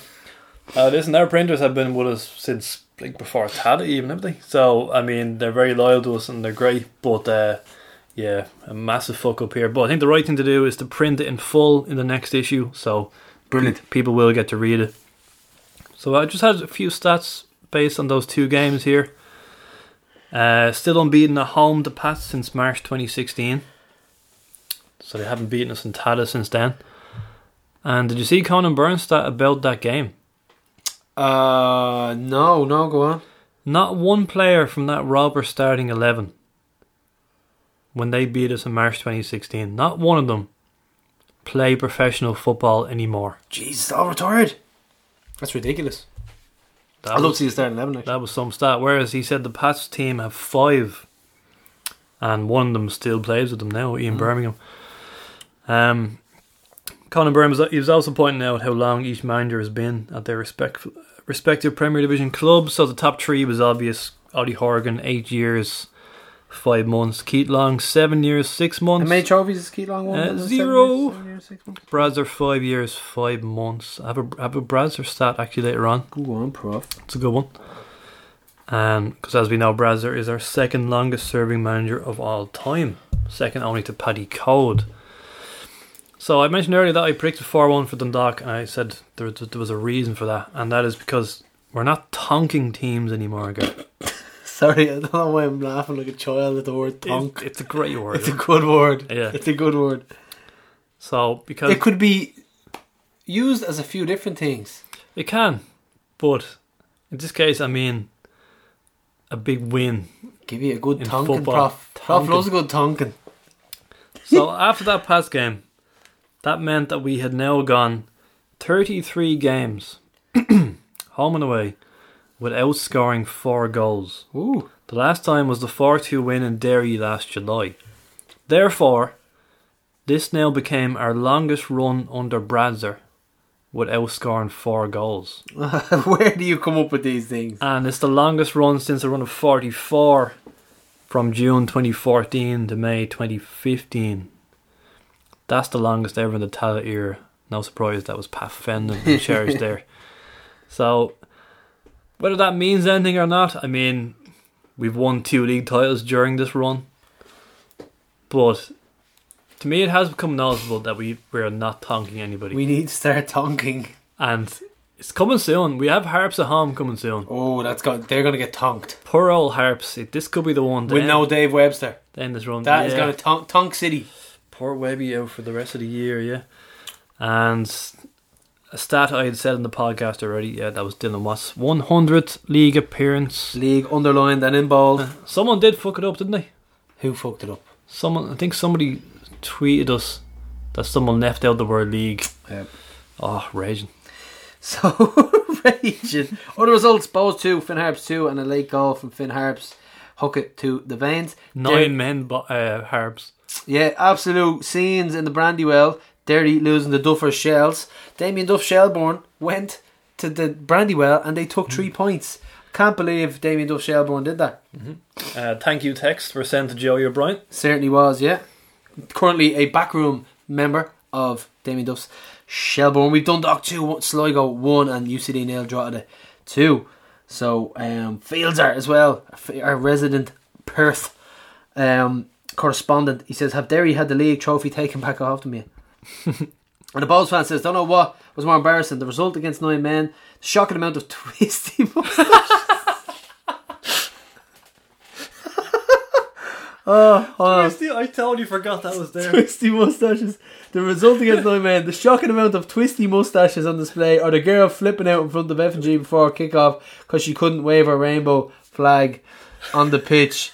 Fucking twisty moustache. Add that to the list, Prof. Nerds, kids, twisty moustaches. Nerds, kids, twisty moustaches, and penny farthing bicycles. Yeah. Oh man. Adam O'Neill on Facebook, hippies out of Dalymount. I won't step foot near the kip till they're good for gone. It'll only take a few bad seasons to clear the hippie bastards out anyway. Oh man, brilliant. And of course, our resident kickboxing beach enthusiast, Barney, philosopher, said sold her soul to fill the Jody stand. And twisty moustache. You can look at him just looking up going, fucking 1, 2, 3. Look at all the twisty moustaches. That one's extra twisty. And then there was this gem from Jippo Web, because Ethan Boyle was rubbing it in their faces after the game. Ethan Boyle, a truly awful footballer, walked off the pitch shouting bottle jobs at the fans in A Block, and you couldn't even argue with him. Brilliant start to second half, get in front and then get cagey, nervous, complacent. I worried when we were 2 up, and I said to my mate, surely they don't have enough players to score. 10 seconds later, it's in their net. Awful. Lovely. It's very, very, very satisfying. There was actually a video put up of a Roberts Junior Hoops Day a few years ago, and Ethan Boyle is up in the stand singing "We All Hate Bows." Yeah, I remember that one. But I love that goal, that equaliser from Harps by Timlin in injury time. Airee actually started the move. Airee was the pass before the assist, Prof. Yeah, the man who was supposed to be an upgrade on Danny. And absolute scenes when that goal went in. The only thing missing was could you imagine the Ollie Horgan interview? Even That's just praying that he just lets it go, or they give him a subscription. Even he might have been slightly positive in that one. So at this point, they still couldn't hold on to a lead. Obviously, then they go and hammer Shells. So there was this pattern for a while there, wasn't there? Where they're in disarray and then they win midweek. Similar to Shells. And then I think they went up to joint third or something after they beat Shells. But Damien Duff's Shells. Damien Duff's Shells. Do you remember the Hitler video when we beat them 3-0? Oh man, absolute classic. They should remake that one where someone says, where Hitler goes, well, at least we battled bravely with 9 men. And then someone says to him, sir, it was Harps who had 9 men. Everyone leave except you, and you, and you. So Bowes had plans to head out to Sandymount then, to build sandcastles. And this is what they decided to do after a loss, or after a 2-all. They were dropping points against Harps, 9-man Harps, right? Their big priority as a club was to go and build fucking sandcastles in Sandymount. Let that sink in there. Have you noticed that we're reading out tweets from their fans now? It's brilliant. We used to read out our own fans slagging them. Now we just read their own because it's gold. Here's one from Ado Byrne, Bowes fan. Grown men drawing messages in the sand. We are a laughing stock. Fucking twisty moustaches. They're just doing the work for us now. So in terms of Duffer's Shells, their home away record was bizarre at this point. It's nuts. So at this point they had 1 point at home, but they had the joint second best away points tally in the league and the most away goals scored. And they were terrible against us, let's be honest. Yeah. And then they go and beat Derry. And then Bowes hammered them. So it's all over the shop, isn't it? Yeah. And just on the Duffer's Shells gag, the running gag, Aidan Fitzmaurice in the Evening Herald, who was obviously not in on the joke, the Damien Duff Shelburne thing, So he's written this report, right, without a sliver of irony, right? So under the headline, Good Friday for Duffers Reds as Derry falters. That's the headline, right? First sentence, yet another superb away day for Damien Duff's Shelburne saw his side come from behind to win on the road and also become the first team to ask some real questions of league leaders Derry City. The Reds' home form is among the worst in the country, but away, few can match Duff's side. That's 3 Duffs in the first paragraph. And then Duff just sits down, right, and put me foot. He grabs his foot, right, takes off his flip-flop and just puts it down his throat. All the way in his mouth and down his... My foot is right beside my face. Gareth's physically doing this. Right all the way down his throat. Seriously. All the years he's played for Premier League clubs, did he not get media training? He is a dunce. An absolute clown of a fella. He says this is the only club he'll ever manage in the League of Ireland. Write that one down, folks. Unbelievable. Don't say things that's going to come back and come on, like. Sometimes I kind of like him. Like he got. Oh yeah, no, and like I know I have my own reasons, but he got kind of emotional after the Dundalk one, but they conceded a late goal. But yeah, sometimes he makes me cringe. Alright. And Derry, we're about to read out the Monday results now. They drew in Drogheda, and could I remember what a certain Owen said about Derry have a great run of fixtures now. Look at their fixtures, Prof.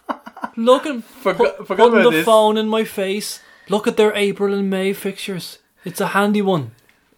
And 1 point from 2 games. Absolutely blew their beans. But these are Monday games, Prof, with Shelbourne getting hammered at home. Damien Duff's Shells taking an absolute pasting at Damien Duff's Tulka Park by the Sandcastle makers, suppose. And with UCD 1, St. Pat's 2-1 out there. Harps losing 1-0. Sligo and Drogheda 1 and Derry 1. So very, very favourable results for us, Prof.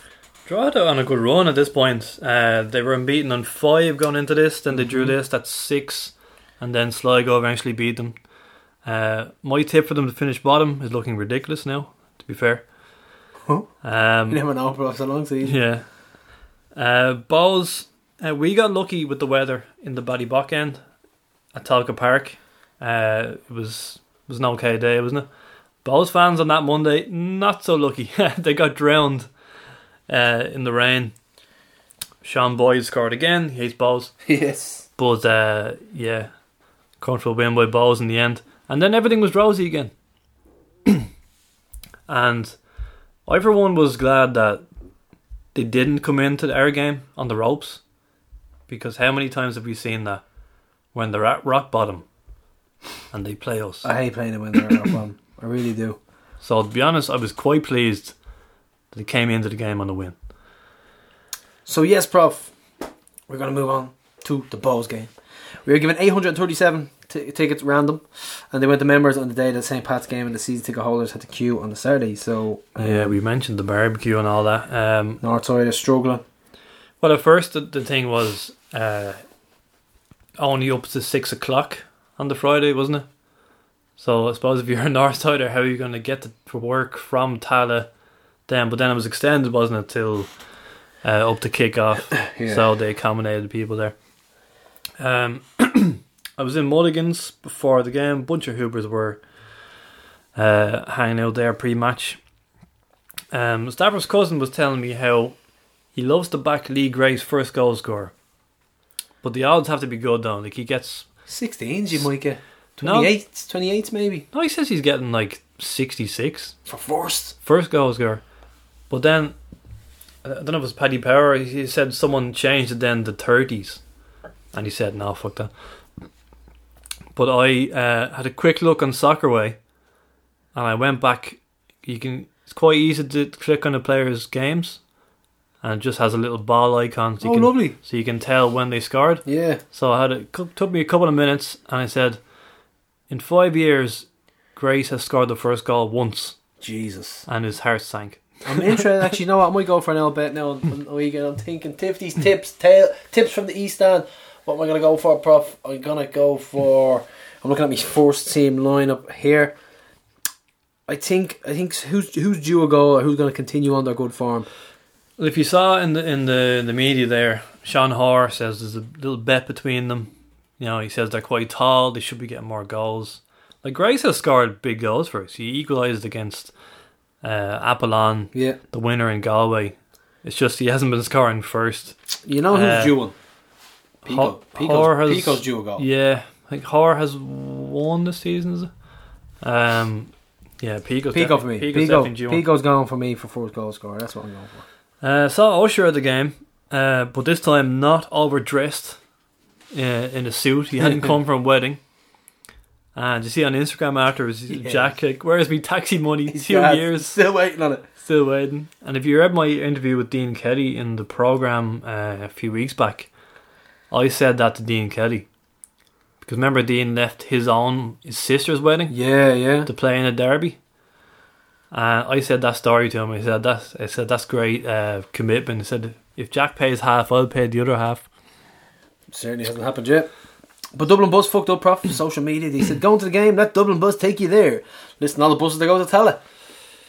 Oh, just fucking great. They got everything wrong, didn't they? That is. Tell us about Mulligan's, Prof. Yeah, good gang was there. Woody was there with his Carlo Hoops flag. Oh, yeah? Yeah. Top man. Top man. What an addition to the Hoops fan base. He's a great man. It only kind of registered with me as we were kind of hanging out. It's their first game at Dalymount since the Greener winner. No way. In 2020. Fucking hell, man. Can't believe it was that long ago. I mean, I think a small amount of Hoops were there incognito for the November game, were they? But for the vast majority of people, we haven't been there since then, in the lashing rain. And no roof, of course, for the first time. I think you were saying like you didn't know it was behind there. Yeah, know what the fuck it was. Yeah. So that was quite strange. We were talking, in terms of atmosphere, would it be difficult to generate an atmosphere? But whatever about the atmosphere, there was a lot of unique chants in this game.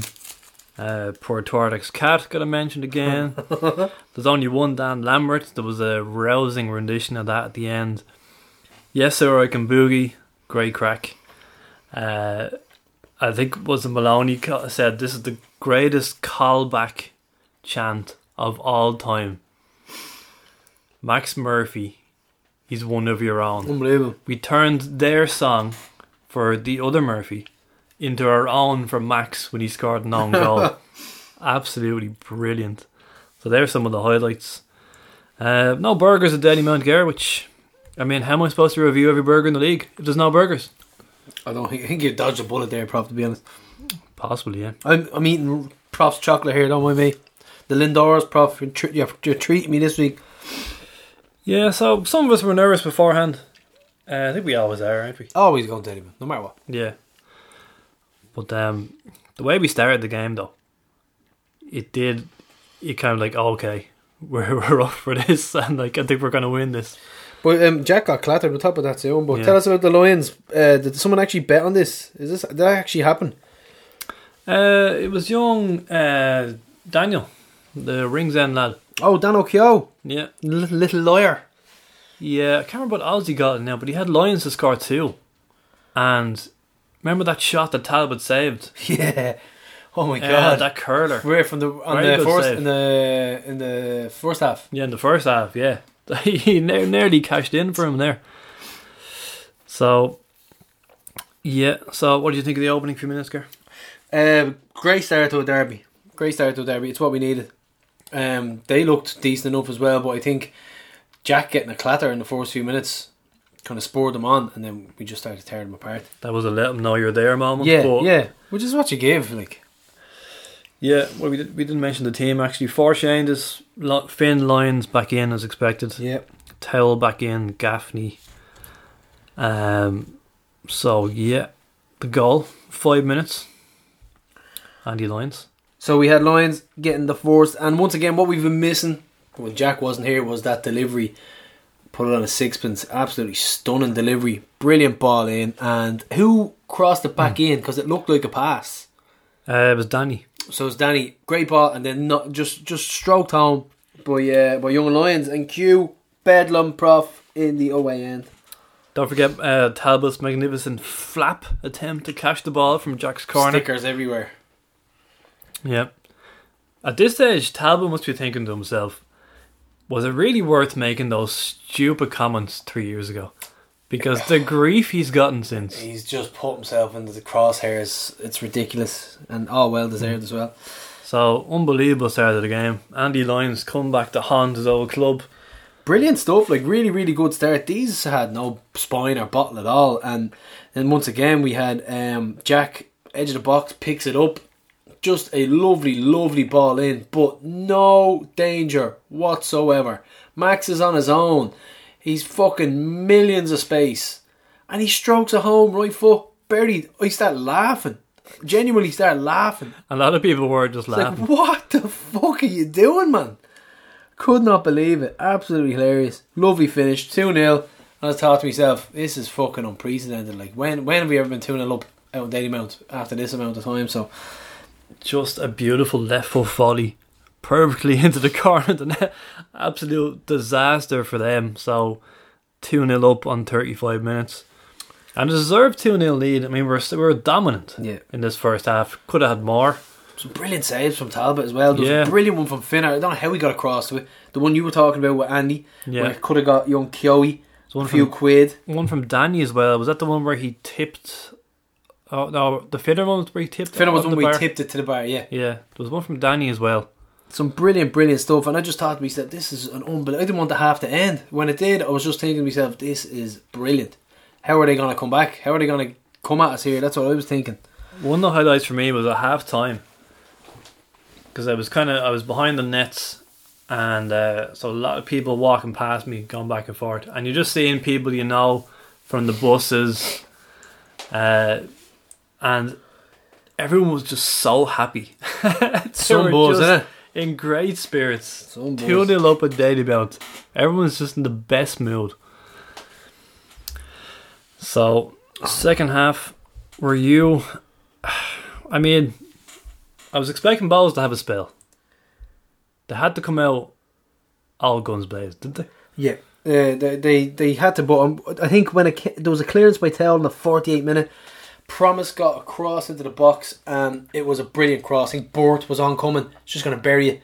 Richie Tell, late run Richie, gets onto this, I don't know how he does it, and just clears it. Absolutely brilliant work rate, desire, the whole lot. Absolutely fucking brilliant. Tireless fucking running from him. I couldn't believe it. Brilliant. So, and your tweet about him got a call out on LOI Central this week. Yeah, I was very happy with that, because it's fair, because he's not the player that left. My point was that he's not the player that left the goal scoring midfield that left Dundalk.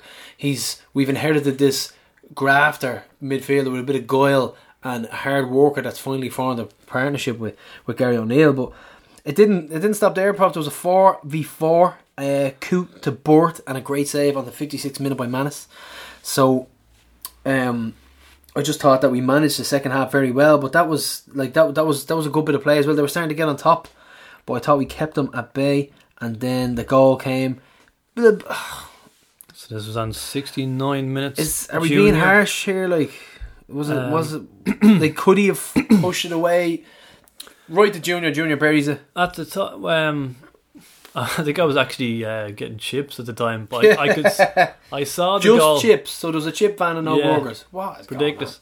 I could see. I was watching the game, alright, so I saw the Bowes goal, but I missed Danny's goal. That's what happened. But at the time, I thought could Manis do better there. When I watched it back, actually, I don't know, it might be a bit harsh, but what I would say is a lot of goals we concede are exactly like this. Yeah, it is. That's what I'm saying. It's Manis palming the ball into a player who scores. And the chance you mentioned earlier, the Owen Doyle one, that would have been exactly like that goal too. Yeah. It would have been palmed into Doyle. Yeah. But then straight from the tip-off, Prof. Well, this is what made it even funnier. I mean, at the time you're kind of frustrated because it's another one of these away games where we should have been 4-0 up, but we weren't. And then we've allowed the other team to get back into it. ominous feeling then I just got when they scored a top fork. Yeah. Here we go. Here we go again. But this just made it even more hilarious. Mandrew comes in on his tippy toes. Not even 60 seconds gone. So a ball pumped into, I think it was Gary O'Neill's, gave the pass into Lyons, and then it kind of flicked up, and Gaffney got the header. He did brilliant to win the header. Takes it down and just kind of tippy-toed in. And the way he did it, it was an accurate, but not as powerful as I thought it'd be strike. It was a brilliant finish. I love accuracy. Put this ball in the net. I love the ball control. Like, he takes it down. Unbelievable. Another 3 little touches, and then the finish. Absolutely brilliant. Unfortunately, Gar, he did walk near the Jody stand with his hands on his hips. Surely that's provoking the fans. 1 match suspension incoming now. You know, the old hip holding. Sexual gesture. It's been known to incite riots. Similar with cupping ears. Yeah. You know what I mean? But you couldn't write it. I mean, the last 2 players we've signed off Bowes score. They're signing off us scores an own goal. Like, if you had said this before the match, you'd have been like, oh yeah, Carol, yeah, great. That'd be a nice dream, I suppose, but like, it sounds insane. Brilliant. You could not write this. It was so funny. And I didn't think they troubled us much second half. I mean, they had a half chance at the end. Fantastic commitment as usual shown by Pico and Howard, throwing their bodies in the way. And this is at 3-1. Not even 2-1. Keeping the standard up, Prof. That's what that was. So I love seeing that. But overall performances, I think Jack, for me, that's probably one of his best 60 minutes ever. Finner, brilliant. Just brilliant performances all around. Richie Towell, excellent again. Him and Gary O'Neill starting to really forge something special in the middle there. As Brazier said, Gaffney is just unplayable at times. As Brazier said, Jack just takes the sting out of the game. Just runs at his own pace. Did you see that Ballybock fucking dance move that he did? Where he did a little pirouette and just fucking out to the left. Absolutely. Unbelievable. It was outrageous. Unbelievable. But yeah, so Pratasiri Prof. The FAI is run by Rovers. The referee is a self-confessed, paid up Rovers member. Joke. You wouldn't get it in North Korea. Yeah. Can I just say that this is going to continue, and because football is fleeting, we always say that you have to live in the moment, and it could possibly reverse in time. We are going to take advantage of every little bit of this. We're going to enjoy this while it lasts. So we don't even have time to read out Jibba Webb from this game because they are an absolute meltdown. Okay. Just go on to them and have a look. Just go on to them. But someone said that it might be time to put out an ad for new rivals. Yeah. Because Bowes aren't up to it anymore. Can we get some new ones? Yeah. Keith Long, after his post-match, brutally honest. Brutally honest to the point where he's making an excuse for the lack of funding, I'd say. That's what that is. He's saying, listen, we can't compete. We don't have he's pretty much saying we don't have the money to buy players that I want. That's what he's doing. He's defeated. He's defeated his attitude there. When he said the words golf and class, I was like, wow. Yeah. I wasn't expecting that. I was just like, yes. But isn't that the first time he's kind of talked about signing players? Yeah, definitely. Yeah, I think it is. He's talking about it in the summer. He didn't give any, well, you might say it was excuses about the players that he's signed. But he has had sort of weak interviews before when we've beaten him. And it sounds like a lot of excuses. Post-match, the usual great scenes when you win a derby. The players coming over at the end. The highlight of the evening, and possibly will be the highlight of the year, Alan Manus got emotional. Can we just say how awkward he was? He riled up the crowd. It was like he was thinking in his head, I'm doing it. It's like the first time riding the bike. I'm doing it.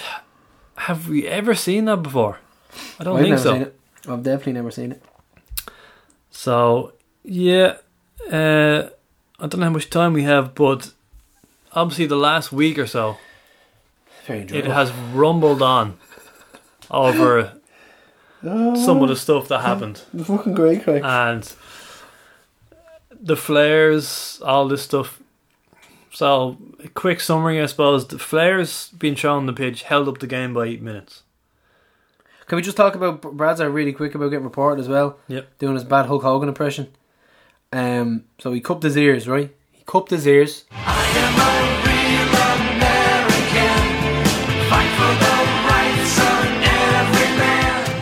Yeah, so he cupped his ears and I mean, like the prop always says, think of the children.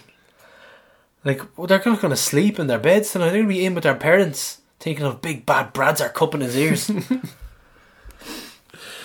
Yeah, so like you said, Prof, 8 minutes you were talking about, and also on that note, Gary O'Neill blowing Bows fans kisses at the end. Yeah.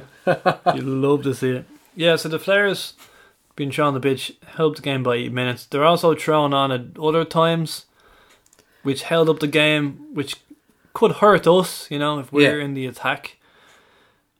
Just for balance, Bows did throw on a flare. Yeah. Bows did throw on flares against before us half in time Tallaght as well. In this game, yeah, in one Tallaght they threw one on as well though.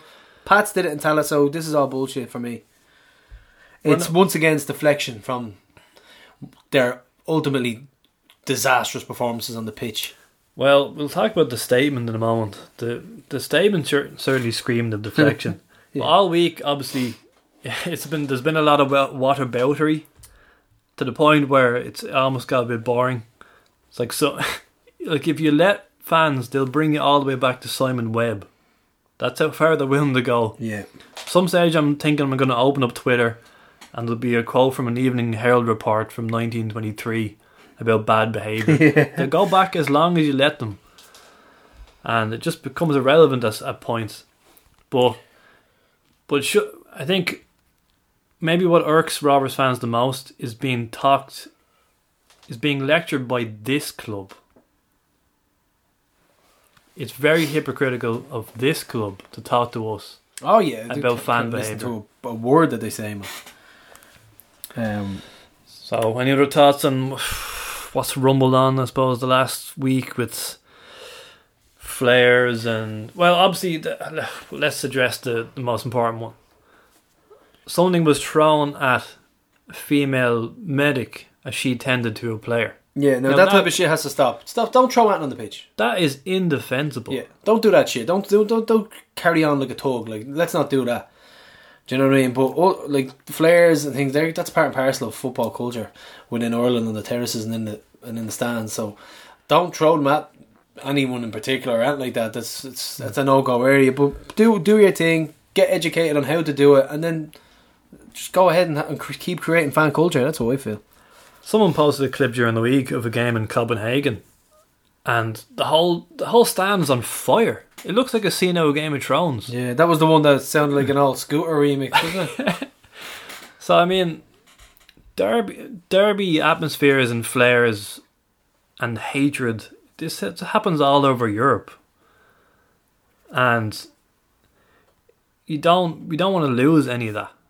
But then there is arguments. Can we do it a bit safer and smarter? Yeah, we can educate them on that. That will come in the coming weeks unofficially. So, quote from Carl Kearns. He said, "Best bit of the night was when we were walking out of the ground, past the Bows fans singing, and some jibba was nearly crying to a Garda about us, asking him to stop, asking the Garda to make him stop us singing." Stop singing.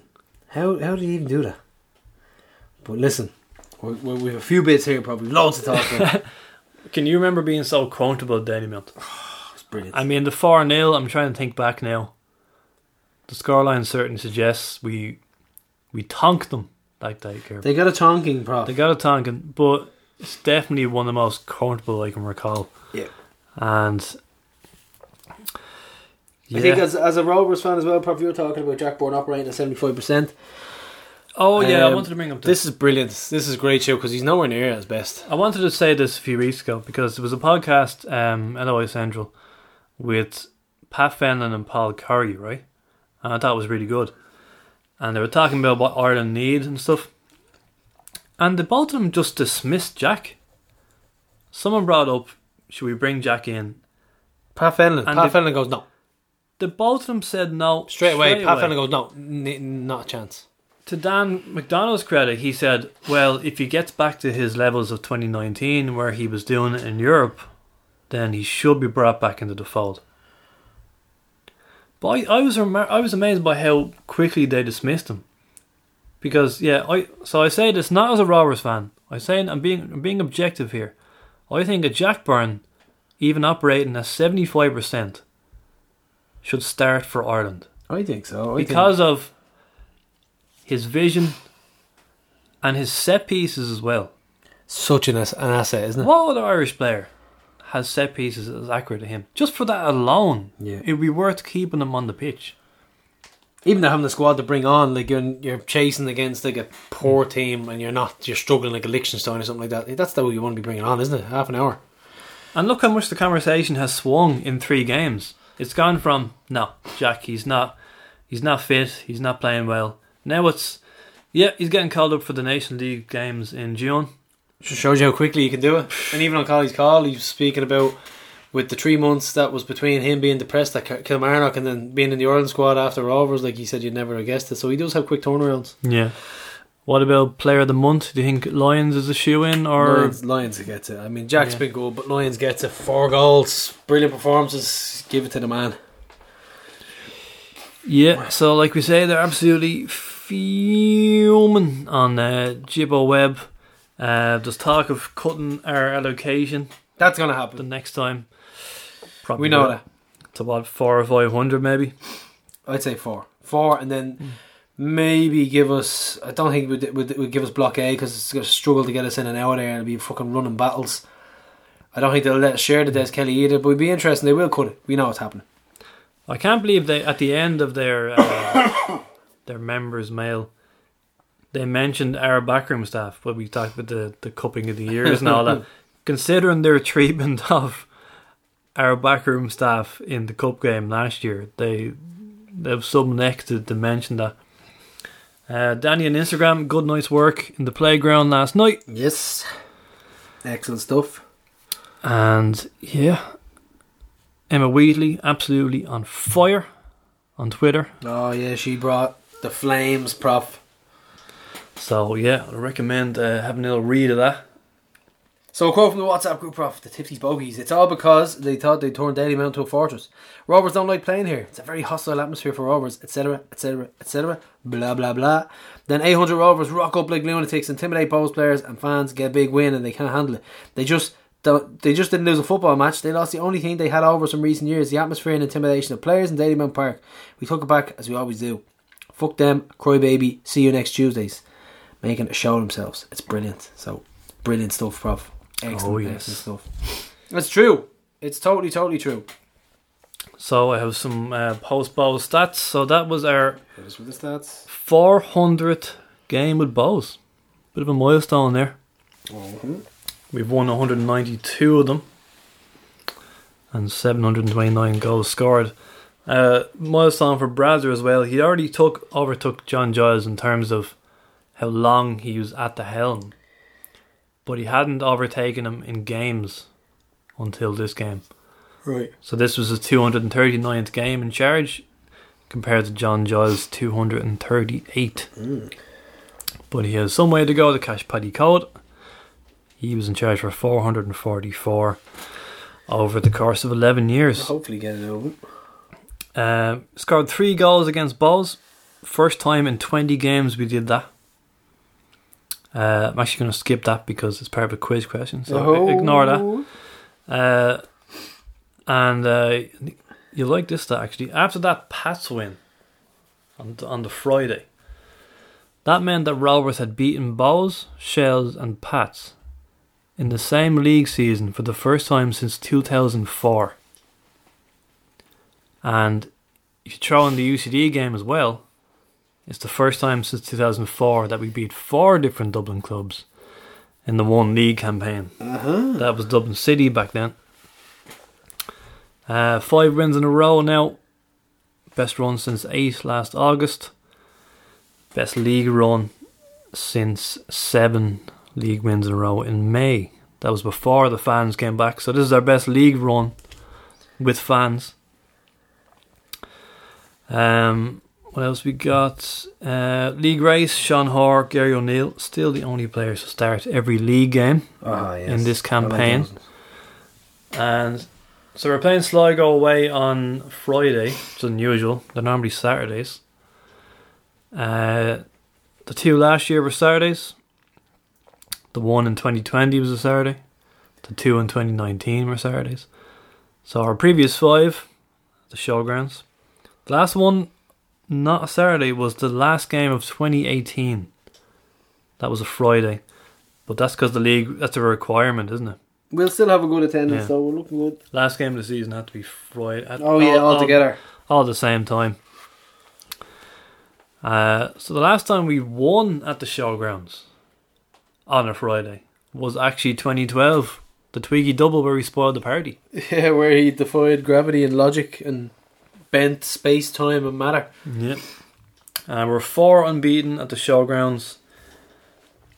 Haven't done 5 unbeaten since Milltown. And we're looking for consecutive wins in Sligo for the first time in 7 years. Long time since we won 2 in a row up here. Jinx, Prof. Thanks very much. There we go. And other results, Prof. We Derry tonking UCD 7-1. Dundalk 2, Duffer Shells 1.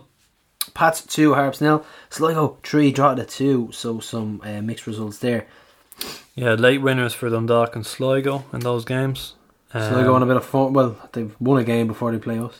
Both Dundalk and Damien Duff's Shelburne reduced to 10 men. And Dover himself red carded the first of his threw career. the water bottle down and the toys out of the pram to great applause in Oriel Park. The first red card of his career. How did they have that stat to hand? Like, how do we know that he wasn't sent off in Australia? Did someone have that stat? Yeah, I think it was a thing. I think it might have been one of those things, you know. Yeah. Derry 5-0 up at half time in that game. 7-0 up on the hour. McGonigal hat-trick. So he's the top scorer now in the league with 7 patching, 6 goals. Yep. Waterford sacking E. Morris already, Prof. What a shambles of a club that is. Basket case. Come on, man. Like, who are they going to get in? John Sheridan. Sheridan just got relegated with Oldham. He's come back in. Let's mark my words, right? Will he come back to the first division though? Listen, we'll see what happens, but he's relegated Oldham, so... This chairman, or I don't know anything about their ownership model, but it's like a manual of how to destroy a club. Yeah. They're absolutely dreadful. So, other first division news, we had Bray offering Ukrainian passport holders free entry into their game. That's cool. And then someone posted underneath that, haven't they suffered enough? We'd Shepherd and Kilduff in the frame for the loan job after Martin Russell's departure. I like this. Break up the merry-go-round. And Kilduff is coaching Maynooth University. You've Shepherd, I don't know what he's doing, but it's good. Webby's out for the rest of the season for Harps. Unfortunate for Webby, friend of the show, good lad, once a hoop, always a hoop. Serious knee ligament injury.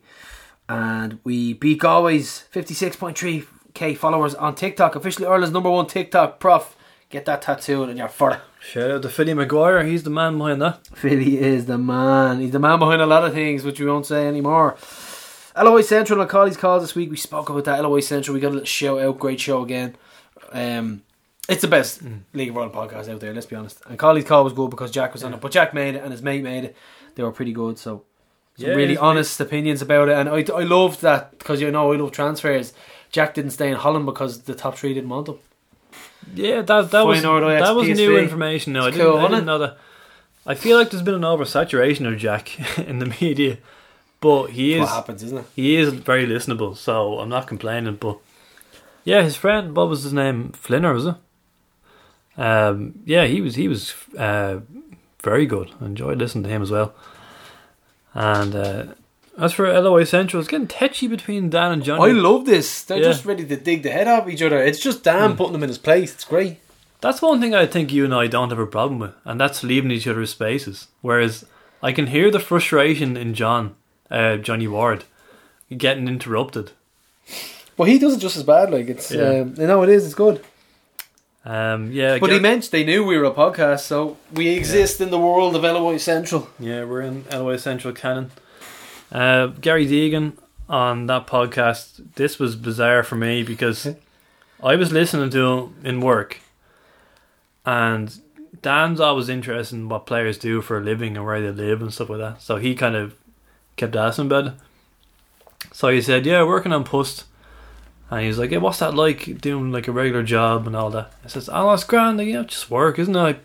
I put the headphones on, and I'm in the middle of my work listening to this, and I look over, And he's got the headphones on. I'm listening to Gary Deegan talk about working on Pust with headphones on, while looking at Gary Deegan working on Pust with headphones on. Some Inception shit, isn't it? Inception type shit it was.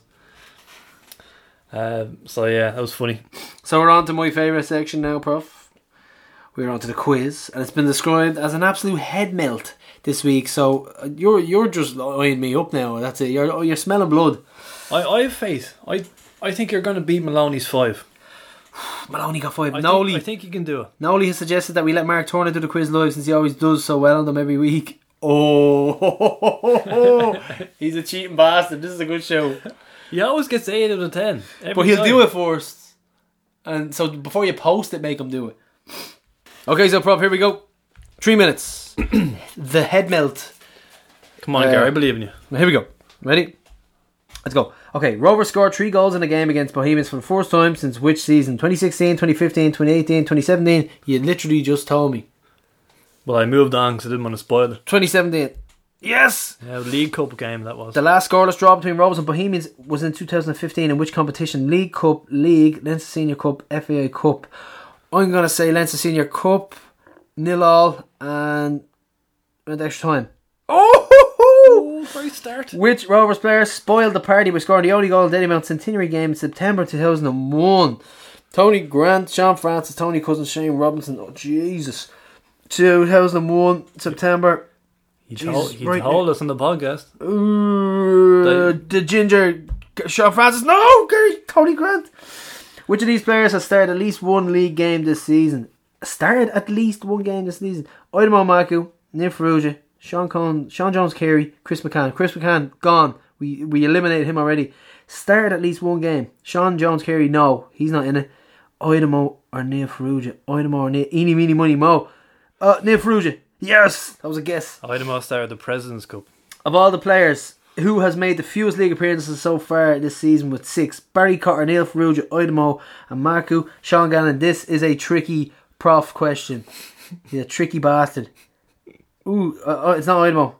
I'm going to say Sean Gannon. No! Niamh Ferrugia.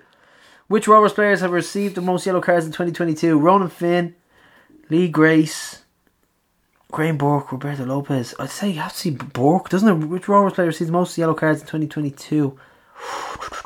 I'll say Finn. No, Lopez. Rovers played at which ground the last day of the season? 2018. Showgrounds, UCD Ball, Richmond Park, Oriel Park.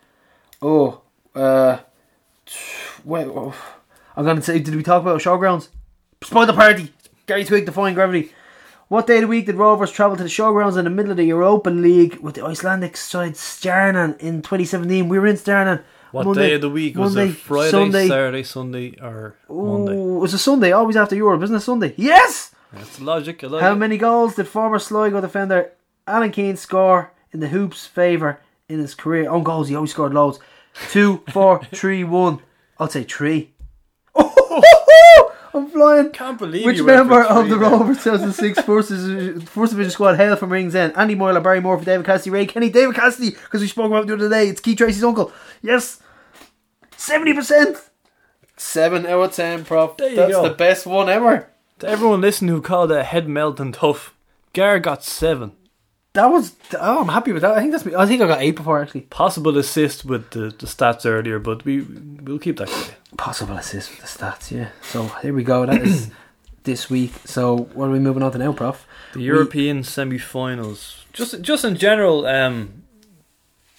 the 3 competitions have been great, haven't they? In the knockouts, Really enjoyable. In the Europa League, I think there's potentially an all-German or an all-British final. You got Roma in the conference semis. Obviously, it's shaping up to be a City Liverpool Champions League final, and City Liverpool in the FA Cup semi final. Relevant moment for us. Their number 2 goalkeeper made a clanger, So much for them setting Gav for 30 million.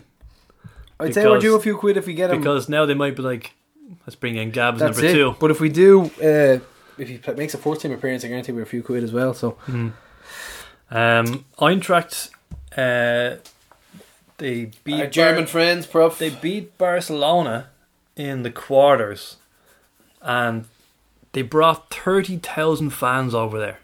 30,000, Prof. That must have been unreal. Our ultras were over there in the home end as well. Ultras there, Georg probably there. That radio guy, you remember, sent in guy, he was brilliant. Sent in the tribute. I wonder was Davey there? Just imagine him like, Davey. Get in the new camp, Davey. Not gonna work. So Dan Fulham in Luxembourg, Swift Esperance, and 2 points behind F91 Dudelange. And they play each other next week. Swift winning the league would leave us seeded. So excellent stuff. Hopefully works out in our Prof, your big one next up. Yeah. Highlight your week. Ed Saul's Crumlin have a big game on Sunday. They travel to Colester. No, give me a lip to Colester. There's no mooching in the Colester. Give us a lip to Colester. I can't, Michael. So they're away to Colester, Prof. And if they win it, they win the league. And they've been very good this season. They've Al McGreal up front. They've Jake Walker banging them in. 26 goals this season. Oscar Brennan and Mark Bourne, 2 League of Ireland lads in the middle. They've young lads at the back. Keane Clark, former Rovers in goal. So no one expected it, but they've come out like a bolt from the blue. And they're looking at winning the league this week. So good luck to Ed. And his Crumlin charges, of course, the hotbed of talent reigns supreme once again. Ed Saul, of course, Supremo, Pride of Rings End. Have you noticed we've been mentioning Rings End a lot in this episode? I don't know. Sick of it, to be honest, Prof. I don't know why we're doing it, but yeah, you seem to be mentioning a lot. Keep that in mind, folks. Yeah, something might pop up. Yeah. So, underage results from 2 weeks ago. The Rovers under 19s won 3-1 in Derry. A result all the more impressive as the Hoops were 1-0 down at half time and had a player sent off. Justin Verazage on the score sheet, and a starlet. He's attracted interest from abroad. 17s won 4-0 away to Bray. The women 19s, they drew 2-2 at home to Athlone with a last minute penalty, and the women 17s suffered a heavy defeat to Shelbourne. Damien Duff's Shelbourne at the academy 4-0. He even owns the women's team. Is even the women's underage teams. Corey O'Sullivan and Naj Razi both started for Ireland in the 16s recent game against Serbia, and another 2 Rovers players were involved in Ireland internationals, with Maria Reynolds starting for the 19s Euro qualifier against Greece, and a Hoops teammate Abby Tuttle named on the bench. So a good weekend all around for internationals. Underage results this past weekend: 19s beat Longford 4-0 at Tala. Idemo amongst the scorers. 17s lost 2-1 at home to Shells, Damien Duff Shells, and the 15s won 2-0 away to Carroll Kilkenny. So the women's drew 2 away, the 17s to Peamount. And a big well done to under 14s. It's Garts boys. And the 13s, who have both qualified for the SFAI Cup finals, beating Middleton and Eastmead respectively at Rosestones with tough games. Those finals are to be held next month, and hard luck to Under 12s beating 3-2 by Pike Rovers after extra time in Sunday's SFAI Cup semi-final in Limerick. And Brad's made an appearance, so it just shows you how dedicated he is. He dropped down. And our under 14s coach with Gert Pat Flynn, he was featured in episode 4, Clear the Head. Top fucking fella, really top fella, yeah. And our under 13 side, I think this would have been 2 weeks ago now, they travelled to the Arsenal Academy in London and performed exceptionally well. The score wasn't given, but I can tell you the score was 4-3 to the Hoops. Oh, yes, I like that. And Arsenal are notorious for their younger age teams. Fixtures coming up this weekend, Prof. With the 19s away to Athlone on Sunday. 17s are home to Carlow Kilkenny on Saturday. 15s are home to Drogheda on the Sunday. And the women's 19s play Bray and Greystones on Sunday with all 3 o'clock kickoffs. And the women's 17s don't have a game this weekend, so a little rest. And of course, Prof, the big one, Shamrock Rovers summer camps are back in 2022, bigger, better than ever. In conjunction with our network of partner and affiliate clubs, we will organise 23 camps over 8 weeks in July. 23, like Michael Jordan of the summer camps. And on that note, here's Tony O'Neill. So I caught up with him at Rosestown a couple of weeks ago, guys, and he was brilliant. It's fascinating insight into how the club and the community officer works and delves deep into the community and just works their way, something that we never really heard of. So here's Tony. Okay, so we are here in the Roadstone and we have Tony O'Neill, the community officer from Shamrock Rovers. So Tony, we're going to get straight into the questions. We'll get some background on you first. So a brief stint in Drimna and then growing up in Donnycarney. Yeah, I was a Southsider for about 2 weeks, Gary. Lived in Keeper Road in Drimna and then moved over to Donnycarney into our ancestral home over there with 2 or 3 generations of people over there in the same house still today. So Yeah, so grew up a North Sider, if you like. So yeah, that's where I started off and played football locally there for St. Martin's. Yeah, so you were at St. Martin's and you set it up yourselves. So tell us a little bit about that. No, we set the senior team up, but I played for St. Martin's as a schoolboy. So, but as we got older, we had Clester United within our area, we were one of the bigger clubs in the area. So we set up our own football club when I was around in my early 20s, and that was my kind of introduction to coaching, if you like. So what I did is I looked at a couple of young fellas around the area that weren't doing anything, and we created a football team for them, an under 17 Premier football team for them, and Clester Athletic it was called. And that was just my first introduction into coaching. I just wanted to get these kids off the street, and that's where we started, yeah. And an injury forced you to retire young. You began coaching. Do you reckon you would have made it without the injury? Oh, I'm not going to go down that road, Gary, to be honest with you. No, look, I love playing football like anybody else, and I smashed up my shoulder very young in an accident, and I did martial arts as well at the same time, so I was doing football and martial arts at the same time, but I enjoyed both. But Kevin Moran's brother done my shoulder surgery, and he told me to stop playing in goal, and he might as well have chopped off my arm. I played it for another 2-3 years in goal, but I went outfield then, and I kept getting sent off because it was brutal, because we stick our faces in where most people won't stick their feet in, you know. So goalkeepers are a bit daft like that. So yeah, I got on to, as you're probably going to talk about now, I got on to a full-time course then, and that you know, playing football full-time, I went into coaching on that course after that course. Yeah, the famous Falls courses, they formed many League of Ireland players. What was the routine like? Was it coaching every day? I know my brother-in-law's done it, and he said it was the best year of his life. So give us some insight into how it actually began, or what your experience of it. For me, it was nearly by mistake. I was out of school, unemployed, obviously trying to keep myself busy. We're talking about the 80s here, right? That's how long ago we're talking about here. Early 90s, sorry.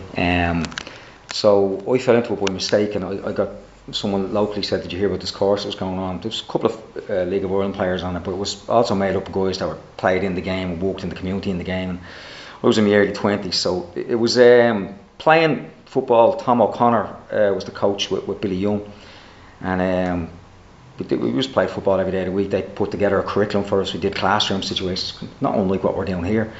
And as part of it, you get your coaching badges. So to be honest with you, Gary, I wasn't even thinking about coaching like that at the time. I just fell into it, like, and took to it naturally, because as a goalkeeper, you're chatting to the pitch all the time, aren't you? And it seemed to be. Yeah. And what about college? Did you decide? And what about college? Did you decide what you wanted to go and study, or how did it go about you? What did you tell us what you studied in college? Yeah, I had 2 stints in college. I went to after school. I went to a PLC course down in Clester, so I could get into college in Essex to study horticulture. Actually, that didn't work out as a young kid. I had other things in my mind. But I went back as a mature student, as a 40-year-old mature student actually, and I studied social science. And the reason why I did that is because I had, at that stage, at 40 years of age, I'd been in and out community work with football, and like I did the same job here as I'm doing here with Shelbourne in 1998. I'll talk you through that in a few minutes. But I had been involved at that stage at 40 years of age, at 20 years of community work, you know. So I went back to college to do social science, psychology, sociology, and anthropology. Or as my wife called zoology. So to me, it was just kind of getting, how would I say, a piece of paper that says that you're qualified. A degree goes a long way, and I don't think I would be here today if I didn't get it. So so you pretty much had the smarts and how to deal with it. You just had to get it on paper to say that you could do it. Yeah. So it's something that you kind of had a passion in, you could say. Very much so. And again, it's like anything else. Sometimes you get drawn into things, and all of a sudden you realise that you're okay at it, and you have an interest in it. But everyone wants to help out, I think, in football, and that's why people are drawn to volunteerism. And I did that. I worked, like I said, in prisons. I worked in community programs to stop guys going to prisons, all sorts of stuff. So I backed it up at college, and you know, you learn an awful lot more when you have the academic side of things. Yeah, so that was my background. Yeah. So we'll move on to your Rovers career. How did the move come about, and what were you doing before that? How did the move come about? Let me see. If I give you a brief history of what I'd done as a coach, I was with Galway United, Dave Connell's assistant coach from Galway United in the early 90s, we'd say. Dave got let go, is probably the best way to say it. I spent 10 years in the now St. Kevin's, went from St. Kevin's to Belvedere, and I think I was at Belvedere when I had a couple of conversations with some people that were over here. So it was about 2 or 3 years coaching with Belvo, and we had a great side. We got the 2 All-Ireland finals back to back, and someone noticed the coaching that was going on and said to me, "Would you like to come over here?" That's the long story short, really. And I came over and I met Robbo, and I was straight with Robbo when I came over here. I says, I want to be a community officer. I did it 20 years ago at Shelbourne, and that's what I want to do again, because that's where my background is. And at that time, Graham had left. Okay. Graham Garland had left, and there was an opening, but Robbo didn't say yes straight away. He said, "That's interesting, because that's like something that we might need, you know." So I showed him my background. I wrote a letter to him and Jonathan Roach, and then we got together and had a couple of meetings about it, and that's how we ended up doing what I'm doing. And you've also worked with Kieran Kane, newly elected onto the members board at Shamrock Rovers. What work did you do with Kieran? Well, Kieran's the chairman of Granada Football Club, one of our affiliates. A very proactive individual, and we have nearly 30 odd affiliate clubs now at the moment, and some are more proactive than others, and they're all trying to get there. In fairness to them, like I said, volunteerism is it's a vocation, really. You know what I mean? It's a very, very hard thing to do. But Kieran's one of those individuals that is very proactive, very successful individual, and he's turned that club around over there in Granada. So I would have regular conversations with Kieran. We'd put in place a lot of coach-to-coaches sessions over there. For example, I'm going over to Foxrock. What's a parish hall now pretty soon to talk to 50 to 100 of their coaches about sports psychology. So he would be proactive and organising stuff. Like me and him would bounce ideas off each other. And I have many guys in football clubs like that as well that we're able to get. But you want to meet kindred souls like that, and he's one of them. And now I'm delighted that he's actually working on the members board as well. So it's brilliant for us. So as community officer, you identify 3 areas that are essential: schools, community clubs, and local events. So we'll start with the schools. Have you put anything in place to ultimately grow the Rovers' presence within schools? I think it's something that's been lacking for since their inception in Tala, you could say. Yeah, look, I mean, I always stand on the shoulders of the work that the likes of Graham did and Shane did. Shane Robinson, our academy manager, put a lot of the partner clubs in place and the schools programs in place. So I stand on the shoulders of the work that they do. So we go into some of the similar schools that Graham was working in, and we've about 25 different schools that we go into across a month. So it'll be me and Owen O'Mara. Owen works part-time for Shamrock Rovers, but he also manages the under 17 girls. We manage the under 19 girls, and he's very proactive in the community as well for us during the day. So yeah, okay, so there's different types of scenarios that we have in schools. We have let's say we go in and we'd work with a PE class or something like that, and we do a little coaching with some of the kids. There's the STEM program, the the robotics program, the coding program that we introduced this year to deaf schools. And there's about 9-10 schools there. Getting about, fairness to them, United Union sponsored us. I think it's €11,500 worth of robotic equipment, how we teach coding. So it has all the Shamrock Rovers branding on it, and the kids learn to do these coding exercises and move these robots around the floor. And basically what they're learning how to do, the best way to describe this, Gary, is you and I did IQ tests when we were in school. Coding and digital stuff is going to be the new IQ, right? So the schools that can't afford this, we're working with these schools, and we have people regularly teaching classes on coding from 5-year-olds, 6-year-olds with Shamrock Rovers branding equipment, if you like. So how do you spread awareness in a school? First of all, you have to have a presence there. Second of all, you have to have a collaboration there, But we don't just work in schools, you do after school programs. So for instance, Macillian is a place up in the back of Jobstown. We do a lot of work. Yeah, upside St. Aidan's, isn't it? Yeah. We do a lot of work in areas like this. We're starting again after the Easter holidays. We do 6 weeks in there, after school program where the kids come out and they just play little matches. No coaching or anything like that. But I mean, 80 to 100 of them turn up every week. We do that. We're trying to do the same thing in Clondalkin now going forward, because that's another area that we're working in. And we're going to try to do some pro bono work. You'll see summer camps and all that. We'll talk about that later on.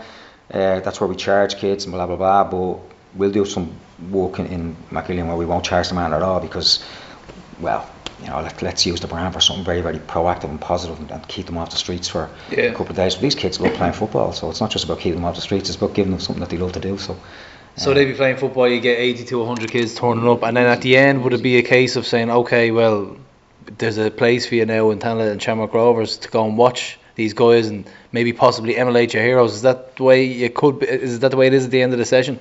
But we actually got a couple of kids from these programs to come over to the nursery over here on a Sunday morning. They're actually now Shamrock Rovers nursery people. So, and we sponsored that, and we made sure that everything was good. But I mean, look, for us, it's about dealing with different social issues and different demographics. So, as I said, that's my background. I studied sociology, so I'm very, very interested in being proactive. And so was Michael Kinsley as well, the director of football from Tallaght Town. We do a lot of work together, even though Tallaght are not an official affiliate club of ours. Michael, I don't think we'll talk about the war on that one. No, me and Michael talk about it a lot. But what I'll say is we do that with Robbie DeCourcy from the FAO, and we overlap a lot of services. So schools, as you pointed out, we can go into a school, do PE classes, we can do the computer programs, we can coach school teams, we can do after school programs, but it's all to promote the awareness of the football club, isn't it? Yeah, it sounds brilliant, and there's something that I think that it's only a small thing, but as a Rover Schools Cup, I thought it'd be a great idea. So you'd have all the schools in Tallaght, put them into a last 16 or group stages and whatever like that, and then you'd have the final in Tallaght Stadium. So is that something you would consider? And it could grow popularity in the area. There has been conversations before. I think just coming out of lockdown, like just getting stuff done is the first part of it, isn't it? First couple of months. But I think that's a great idea, because sometimes you're in some schools longer than you're in others, and it would be brilliant. And I know Robbie DeCourcy does something similar with the FAO. They bring all the schools together nationally. So why can't we do it early? I'm always open to such ideas, and I'll always sit down with people who have ideas and bring them to the table. So yeah, no problem at all.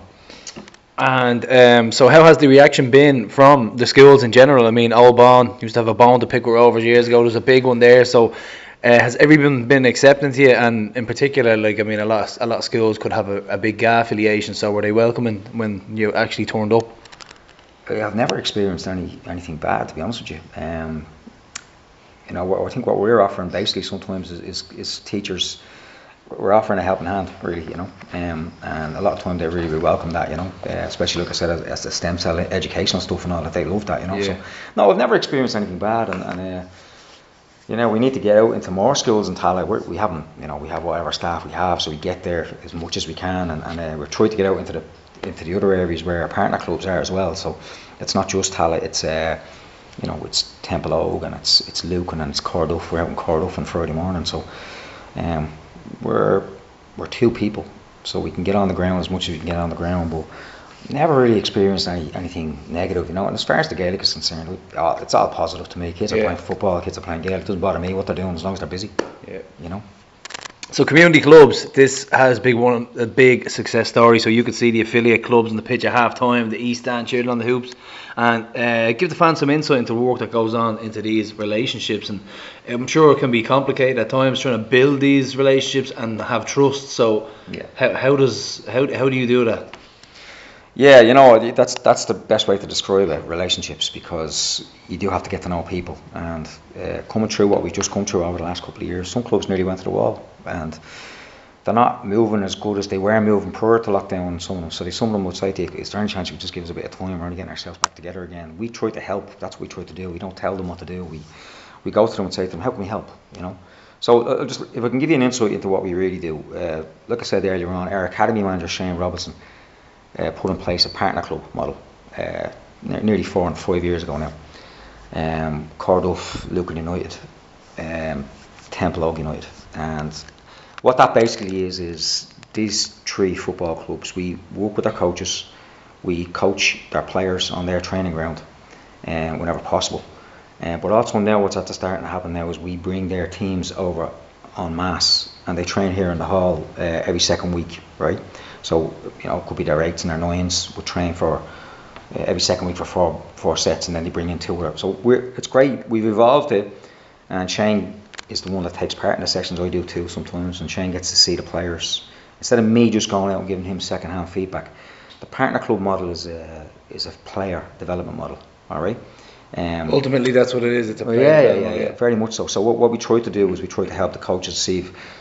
Sometimes everybody knows a little bit more than somebody, regardless of what the field is. So what we try to do is, if we have a little bit of knowledge or a session that we want our players or our coaches here to become proficient with, we make that transparent to them. We give that session to them, right? So it's always an ongoing thing. Like I said, you're coming out of a really, really crazy situation. So sometimes these clubs might lose coaches and they're trying to replace them. So the wheels of each football club turns fast sometimes and turns slow some other times. This is all a human situation. So your description of it being relationships is the best way to describe it. You know, you have to keep talking. And sometimes there's pits and there's troughs and there's successes and there's, okay, let's start again. So we're very, very flexible with each other, and there's good relationships. And I think we're very, very proud of it, you know, the way it's going. But we can always do better. The affiliate club model is different, right? And it's the best way to describe the affiliate. Some clubs that we were working with in Tallaght that we maybe fell out with over the years or whatever, we're always trying to help in any way, shape or form. Can we get working with them again? And we won't name them, but we're always there for them, and they know that, and we talk to them all the time. And sometimes we go out and we coach their coaches. Sometimes we bring the cup out to the club, and anything that will help lift spirits. Even Tallaght Town, if we don't want to mention it, we have gone out and coached coaches on the training ground. We do it, and we'll do it again, because Michael's that open and progressive, as I said before. And we always do that with any club that wants us to come out. So an affiliate model is completely different. We're going to coach the coaches. We won't coach their football players, because League of Ireland clubs in the past have been guilty of taking players from smaller football clubs. So we never put ourselves in that situation. Okay. We just coach coaches, and in return it's like a barter system. They come to matches for us, right? So I'd go into affiliate clubs sometimes once a month, sometimes once every 2 months. Whenever we can, whenever it's available, we go in and we work with them. We coach their coaches. Now what's starting to happen is we bring them over here, and again, like the partner clubs, they're starting to come to Roadstone and seeing some of the sessions. They watch sessions, and sometimes their teams are now starting to come over as well. So it's evolving, everything's evolving, and we're always open to new ideas. We brought a bunch of them in here and showed them what we do in and around of sports psychology as well. So I'm going to talk about that in a few minutes if you'd like to. So the word you used again is my favourite description of relationships, because I'll be straight with you, right? I worked with Shelbourne in 1998. I think you call it Dufferbourne, do you? Duffer Shells, as Duffer you Shells, may refer right, to them, right. please, Tony. Duffer Shells, right. I worked with them in 1998 for 2 or 3 seasons, right. So that's how long I'm doing what I'm doing. I was down in Galway United for a season. Now I'm back over here again, full circle, right, to a different football League of Ireland club. But I always thought that we think we can just turn on the lights on Friday night and people will come to matches. It's not happening. That's evolved now, hasn't it? Yeah, you're going to have to do something about it, right? So we're trying to get out there and get to know the people in our community that are about an hour from us. You know, south side of Dublin, we're working in South Kildare. You understand me? We're working in Baldoyle United on the north side of Dublin. Now we're working in Clester, Dooneycarney, where I'm from originally.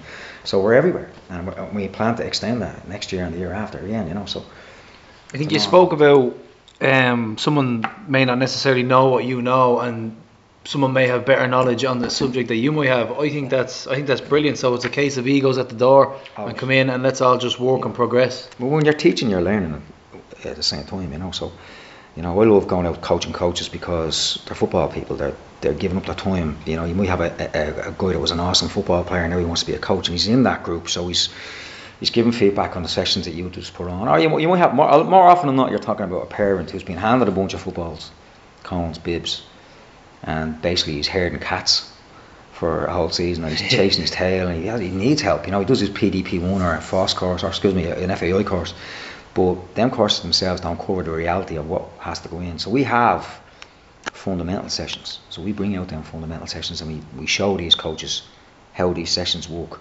And we keep revisiting, creating an environment in them football clubs where they can make mistakes during coaching sessions, and they grow in confidence, and we give them feedback and the dialogue. It's great discourse. It's brilliant, you know. This is a really deep subject when you think about it, and I didn't think it was actually as complicated, because the word complicated is probably apt, because there's so much to it, to these relationships. There's a lot going on. So as I think your background is perfectly suited for that.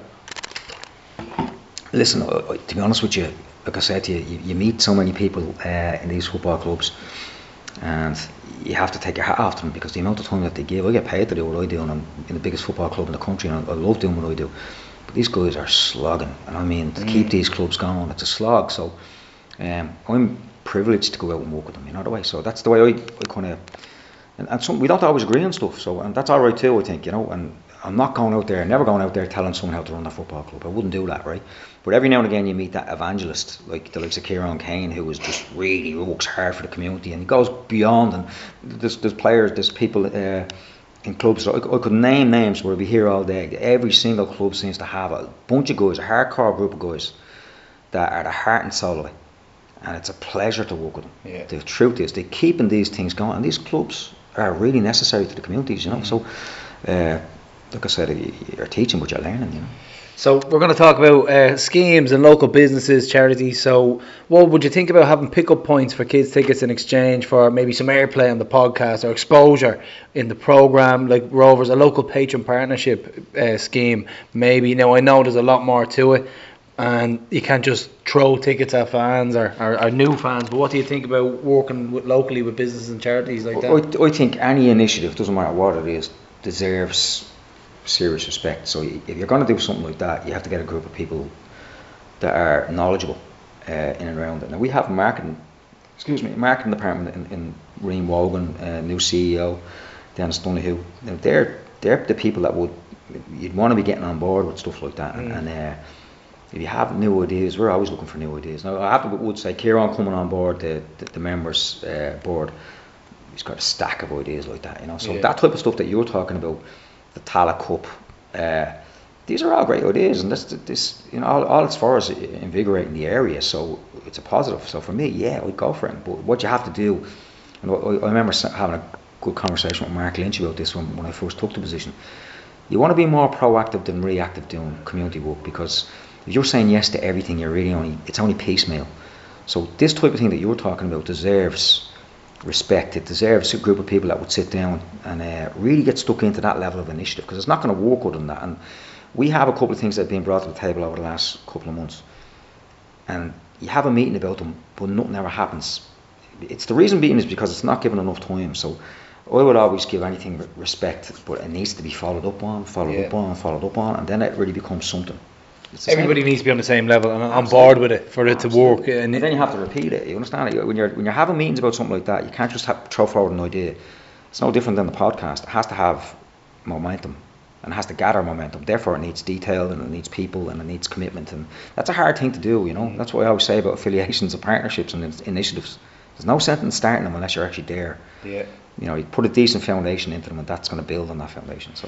So community and local events in and around the stadium, maybe a 5k radius. Is there anything we can do as a club to make that more of a Rover stronghold? I mean, there's houses in and around Springfield, the apartments at the square. Maybe a few, like you said, it's easy to throw free tickets at people, but there's something we could do to kind of follow it up and turn it into a real Rovers heartland. It's interesting. I don't think it's any different than the last question, though. I think it's, you know, you could get a think tank of people together. You know, handing out free tickets. I'm not a big believer in free tickets. I'm not going to lie to you. I don't think when anyone gets something, we changed that model within the football club. Anyone gets something for free on a regular basis is not going to appreciate it, you know. Yeah. So Rovers is a brand and has to have respect. So initiatives in and around the stadium. I've heard a bunch of ideas on this in the past, and again, this is what I'm trying to say to you, Gary. When you hear ideas about stuff, it's blowing in the wind, right? You need to sit down, have meetings, and you need to have groups of people that are dedicated to something like that. We have a great staff in the office over there. Reen Wogan's really talented individual, so is Dennis. And what you need to do, if you have ideas like this, you need to email these guys and say, okay, I need to set up a meeting and let's talk about it. Because that to me is just another fantastic idea. How you structure it is the most important thing, because there's so many stuff going on that just it'll overlap that, and then all of a sudden, and that's what I used to dislike when I was in at the early stages. As a young community officer, I would have made a lot of mistakes, but learn from them mistakes. There's always a flavour of the month. Do you know what I'm trying to say?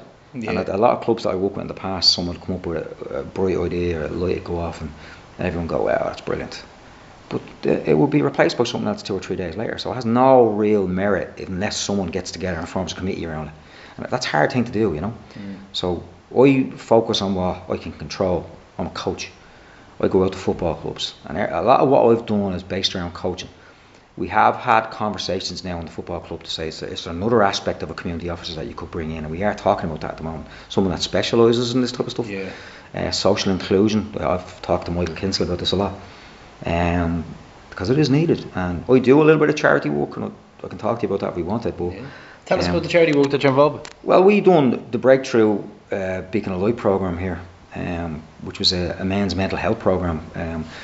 at the end of last year. We did 10 weeks here. A group of participants took part in the program for 10 weeks, and those guys, it's based out of Clondalkin.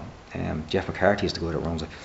It's a wonderful program, and we're going to be working with it again in September. We allocate a certain amount of time to different, because you can't do everything, if you know what I'm trying to say. So there's your slot. You can have them 10 weeks. Then there's an after school program that can have 6 weeks. That we try to just slot everything in, because we don't want to make sure that we're just ticking a box. So that particular program was culminated in a football match against a bunch of politicians here. So our staff. Do they need any players? Yeah, we'll give you a shout the next time. You're more than welcome to come along. We're always looking for it, you know. That was popular. People wanted to play in that match, you know. But look, like I said, it was a men's mental health program.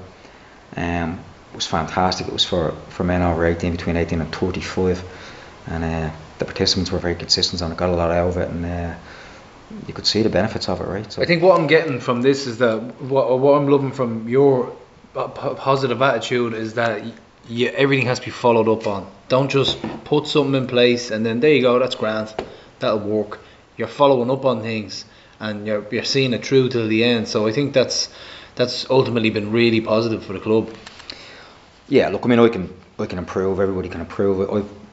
We've actually had disagreements with some of the clubs who are working because they wanted certain stuff done. I said I can't stand over that because there's not enough time allocated to it, or there's not enough quality allocated to it, and I'll say no to it. And again, when I spoke to Mark Lynch at the start of this, I said to him, Mark, if we're saying yes to everything, we're going to be useless at most things, you know, because we're so thin on the ground. It's going to be, so we have to be proactive, and therefore what we're doing in the community has to have a solid structure to it, and it's getting better. Again, I always admit that we can improve on things, and you know, social media, I'm brutal at stuff like that, so I have to get someone who's good at it, and we have good people, so we pass on stuff to the club and they get stuff out there, and I think we can always improve on stuff like that, you know, and but you do have to always remain positive, because it is a bit of a slog and it's 7 days a week, so you have to remain positive.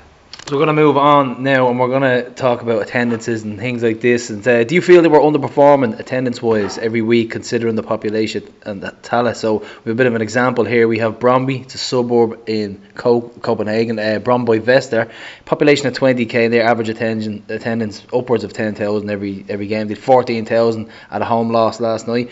Heerenveen is a town and a club itself. Population just over 50k, an average of 18,000 last season. So do you think that we can be up there with those clubs eventually? I mean, and try and compete as a Tallaght was what, 75,000?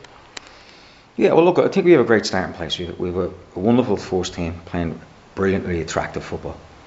Stephen's a great manager doing a great job. We've got the best facilities in the whole country.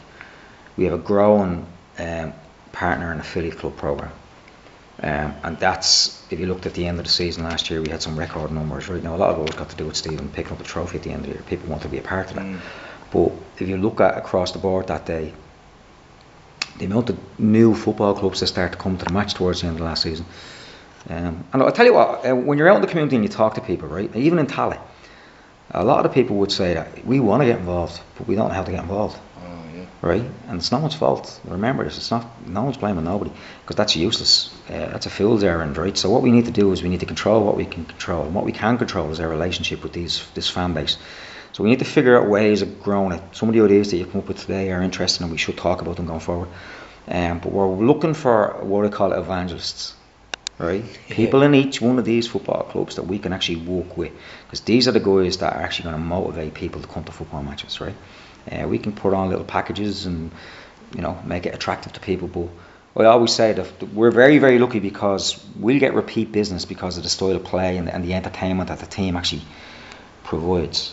You know, you're going there and you're going to get a great night's football, and the atmosphere is awesome, you know. So, do I think we're underperforming? I think we're getting better at our attendances. Like I say, you know, we're going to have a 10,000 seater stand in the next 2 years, I think it is. So my job is to fill that stand as much as I can, and I'm optimistic. I'm optimistic. I don't know anything about Bromby or anybody over there and what they do and why they do it, but all I know is we're starting off from where we're starting off, and that's the only place we can start. So we're relatively new as well when you think about it. I mean, we're 2009, so it is baby steps, but I think we're doing quite well for what we're. But those are just examples of small little towns and suburbs. But I think the baby steps have been doing pretty well for the time being. Yeah, look I said, I'm fairly fortunate. I think at the moment I'm the only full-time community officer in the whole league. I think there's a bunch of part-time guys, and the clubs are looking at it now. They're looking at what we're doing, because I talked to guys. We had clubs ring us up actually after the launch of the affiliate and partner clubs. And they're asking us, what is it that you're doing and how are you doing it? And we tell anybody anything. It's not rocket science really. It's just like you said earlier on.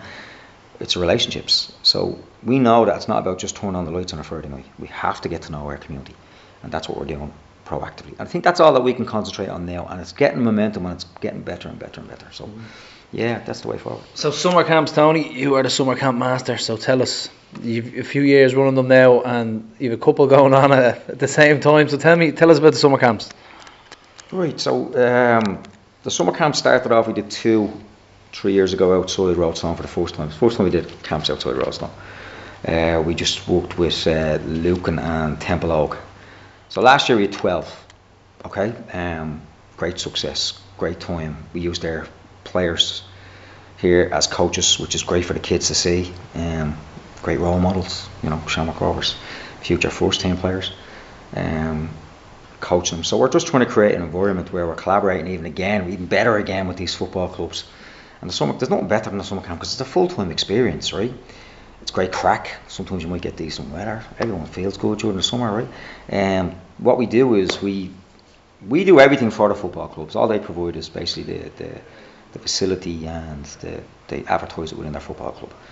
And we do everything for them from moment go. The phone call I had a second ago was just about admin. So as soon as it's gone live this week, as soon as it goes live, the application goes live, we look after the admin all the way to the end of August. All the customer care. We do everything for them. Provide the coaches, the curriculum, obviously, the kit. And it's a wonderful, wonderful environment. And at the end of it, what we do is we halve the profit with the club that we're working with. So we do everything. It's a win-win. Yeah, we do everything for them, and we give them money at the end of it. So they're loving it, and they sometimes be involved. Their coaches in it as well. There might be 1 or 2 17-year-olds are off school this summer. Do you want a bit of work? Yeah, great. Again, collaboration, relationships evolving. I'm always just trying to look for ways to do that, and summer camps is a fun way of doing it, and it's a very successful way of doing it. We're doing 24 this summer. My target is 50 in 2 years' time. 50 in one summer? Yeah, man, absolutely. And I have to be honest with you, that's possible. That's possible. And I think this, what it does is, remember, it's not, summer camp is 8 weeks. We'll be working with all them clubs all the way across the season as well. So, we'll be seeing players that are evolving, girls players, boys players that are evolving. The relationship is going to be evolving with our football. We have a network on the ground, really. That's what So the summer camp is just one element of that, and it's a great element of it. It's a fun aspect of it, but there's a lot more to it than just that. If you understand me, the affiliations are all about us spreading our field of influence is the best way to describe it, I suppose. And you could ultimately, let's say you do approach a club that you're not affiliated with and that you don't have a relationship with, and you say, okay, we'll put a summer camp on. You could end up as an affiliate, or you could end up having a good relationship if you find one of these evangelists as you speak about. Yeah, I mean, we're always talking to new clubs. As I said, I think we got 3 partner clubs, and I think it's 30 affiliate clubs, but I'm still talking to another 10. With that in mind, next summer. So we're already starting to organise next summer. But what we're really doing is we're saying to them, how can we help? And that's how, I don't know if you've seen the video or the article on the website. We're basically saying to people, how can we help? Because if you have a club like Shamrock Rovers, and the knowledge that's here, the experience that's here, the guys that played serious football matches over the years are now coaches, and they're top level coaches, and they're A licensed coaches and pro licensed coaches. The knowledge that's here, and with the manager and the stuff that we're learning all the time, the full-time aspect of this place, we can actually turn it into an educational drive, if you like, and there's a lot in that, there's a lot in that, really and truly. And I'm looking around now as we are sitting in the classroom, the transition year classroom, am I right? Shamrock Rovers on the wall, Ashfield College on the wall, and this is the epicentre of talent that's nurtured within the academy. So tell us why we're sitting here and what happens in this room. We just watched a little video of Gavin Bazunu pulling off worldies there. So we have a transition year programme for the first time this year. We piloted it for the first time. There's 9 kids on it. So they do English, Irish, Maths, and they do their normal subjects that they do here. But they do leadership programs with Stephen Gray, match analysis with Joe Adabakoff. You know, they do the sports science with Owen Donnelly, and they do the Rovers Mindset with me. Rovers Mindset is basically our take on.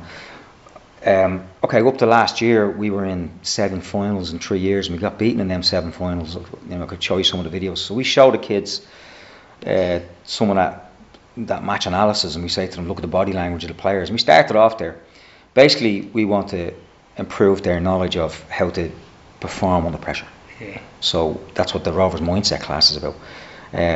The transition year next year will be twice the size, and it's a holistic thing. It's about us actually not just coaching football players, it's about us developing people, because they might not become football players. So how do they go out and face the world? So we have a skill here now, and we're going to have a skill in relation to Ashfield College, which is in Dundrum. Some of the best teachers in the country are coming over here teaching their kids maths, English, Irish and science. It's a phenomenal thing. It's very, very successful. They're all going to graduate in a couple of weeks' time, and they're going to have to do a presentation to Stephen Bradley, Steve McPhail, Shane Robinson. They're going to have to do a presentation about what they learned this year. So we started off, the first week where we were working with them, we got them to stand up in front of the class and they just shriveled, you know. So we've been basically teaching. Would they have been thinking, still in the mindset of, oh, this could be embarrassing for me, or is it about bringing out the inner character in these kids and just making them grow? You remember what it was like when you're 15, 16 years of age, right? So you're standing in front of all your mates, but you're standing in front of me and 2 or 3 other people, and for the first time, and yeah, it would have been terrifying. That little space at the top of the classroom, that square yard, is terrifying. So you can see their body language and stuff like that. So it's called fight or flight or freeze, and we explain to them what happens to the mind when you're put in situations of pressure, right? So it could be a football match, it could be a life situation, it could be an interview, whatever it is, doesn't matter what it is. The brain acts a certain way. We understand why the brain acts that way, so we teach them about them things. So I'm saying to myself, could I imagine if I had that information when I was 16, right? So that's what we're trying to do. We're trying to produce not just guys that can play for the first team, but guys that can deal with most situations in life and they go out into the real world. That's what this program is about. So it's now we're really proud of it because it's an educational program, and I'm proud to be involved. I wear a couple of hats here. I'm the community officer. I'm the lecturer in Rovers Mindset, and I'm the under-19s manager for the women's team. So that's busy man. I'm really schizophrenic, right? So look, it's a privilege, and you know we're always trying to improve it. And I'm just reading on the whiteboard here. We are what we repeatedly do. Excellence then is not an act, but a habit, and that's something that you're trying to drill in to the students. Well, if you're going to turn professional, that's your ambition. Well, then turn professional in your mind now. When your feet hit the floor in the morning, you know there's certain behaviours that you should really be doing as a professional. There's certain habits that you have to develop, routines and sacrifices that you're going to have to make, and we make them aware of that. The great thing about this is we're able to measure what we do here, and so this has been a huge step up for us. You know, Stephen Gray runs the program with Joe Adabakoff, and I'm one of the lecturers on it. Stephen Gray runs a brilliant program, and it's going to get better and better. So, and the whole point behind it is just to produce the holistic person to the best of our abilities, you know. Yeah. And it's excellent. So we're going to venture out of the classroom now. We're going to take a little tour with Tony, and I've seen some famous faces already. I've seen Aidan Price floating around somewhere, and we're going to have a little tour of the roads now. Upstairs, actually. So we're walking around now, and Tony, so we're just about to head into the little restaurant here, and on our left, tell us about this. Last time I was here, this was all concrete on my left hand side, so tell us a little bit. I'm looking at bikes, I'm looking at all sorts here, so tell us a little bit. We're going up for an aerial view by the looks of it, so tell us about what we're doing now. We've converted the hall here in Roadstone into an all-weather pitch and a gym. So state-of-the-art gym, and I think it costs us €75,000 as far as I know. So what we're going to see here is a great overview. We have the balcony here. So is this where Brad's picks off his first team choices, is it? You know yourself, this is the war room, yeah. So what we're doing here, if you can see, they're doing a centre forward finishing exercise. So it's just an awareness exercise. That's Dale down there. He's also our scout, so he's teaching the forwards. I think it's the 10s and the 11s. There's the 11s and the 12s, sorry. So they're just awareness exercises, how to improve the information that they take in, and when to finish and when not, when to lay it off and stuff like that. So it's all awareness, yeah. So even on a Good Friday, they're hard at work here, and I'm looking down, I've got weights benches, I've spinning classes. This is really impressive. You got the sound system on, like it's a really, really good atmosphere. The problem with it is some of the music is dreadful. I'm getting old, that's what it is. No, look, this is a vibrant part. This is where the first team will come in early morning Monday and recovery sessions and all sorts of stuff. So it's hard at it, and we have strength and conditioning programs all the time. So it's a vibrant part of the football club now. It's really evolving everything that we do. We have sports science people in here that are working full time, so it's great. Yeah. So we're going to walk down a little bit towards now. We're going to head outside now by the looks of it. So Tony, tell us, the whole atmosphere that surrounds the Roadstone, and when you hear the Roadstone, personally for me, you think of excellence. So what's next on the cards for Roadstone? Is there any more developments planned? There's a grant coming online for, after we walk up this way. There's a grant coming online for floodlights up on the main pitch up the back. So we'll have a grass pitch with floodlights on it, and it's when we get up there, I'll show you the area that we're talking about. We already have obviously the all-weather and the seven-a-side pitch and the grass pitch, but we're always trying to evolve, and I think it's something that reflects the excellence of those in charge, and our vision and the board that's behind them as well. So it's We'll be putting on our own five-a-side now in the summer here. We're hoping that you'll be getting the boots on.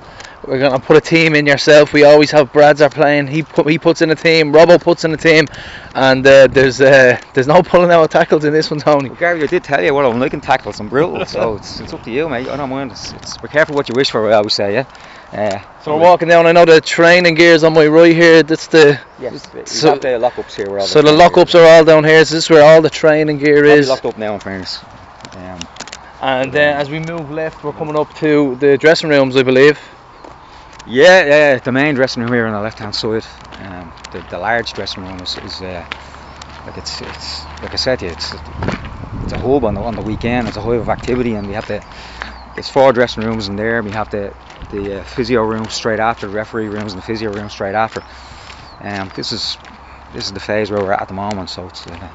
So initially this was opened by, we won't name the individual, but it was opened a couple of years ago, and we're going to head into the dressing rooms now. And initially it was a football building, but this is the temporary structure that we have now.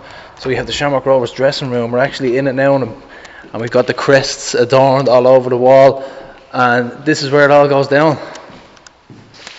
Yeah, like I said, the first team will be in here. Training, and so as you can see, our boot room is there. And here's the boot room. We're going to have to go in and have a little look inside here.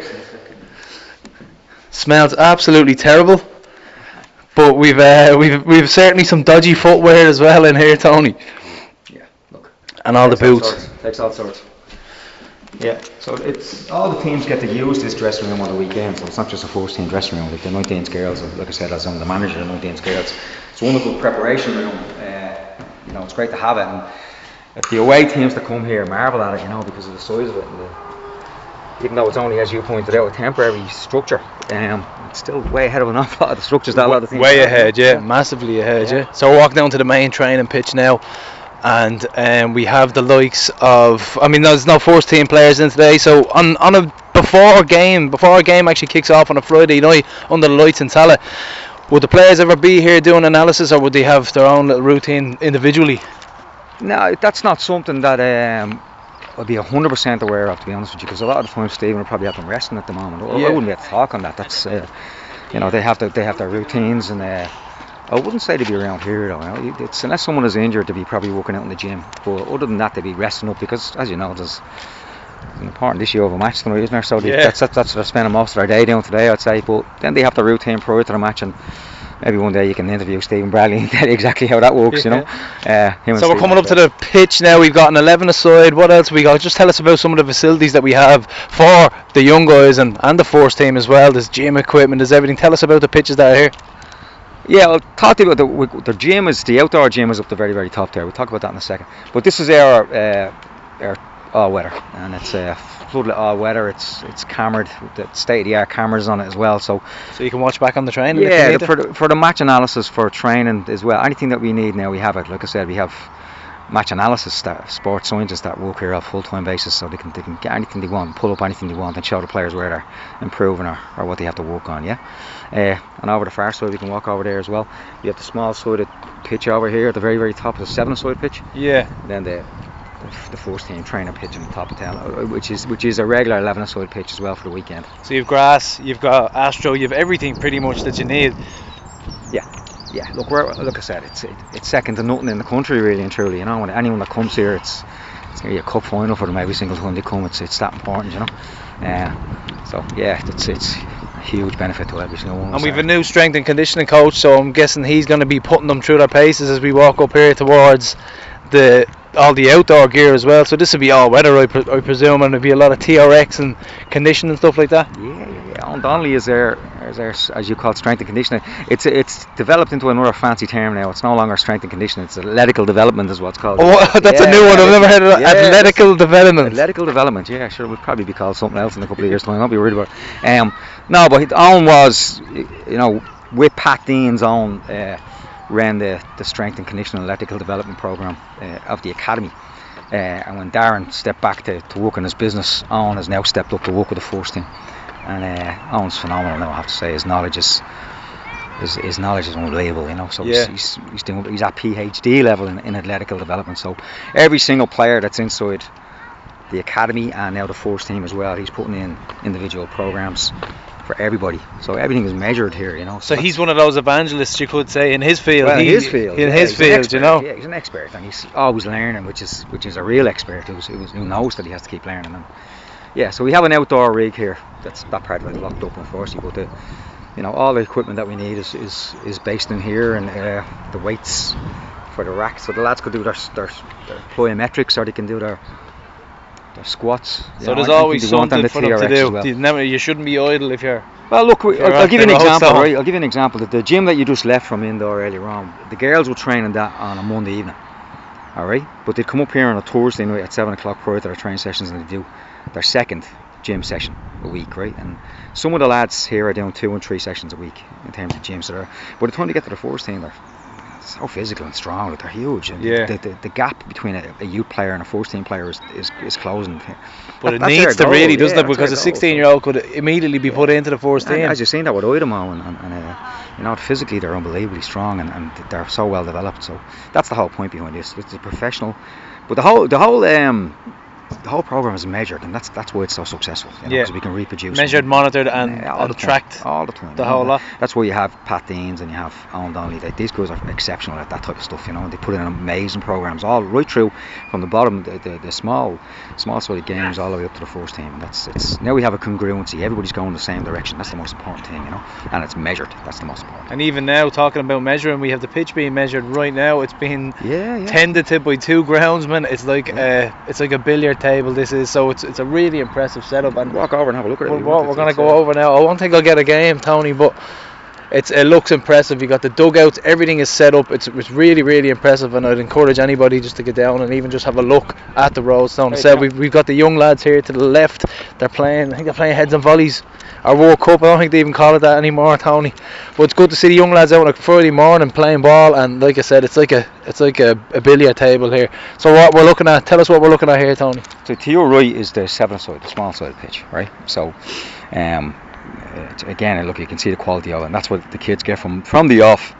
They get to play on that type of a surface. You can see the dugout structure, everything that's come here. Teams that come here, they're just blown away by it. So we start off the way we mean to go on. They play their 5-a-side on the all-weather here, but they play their 7-a-side here.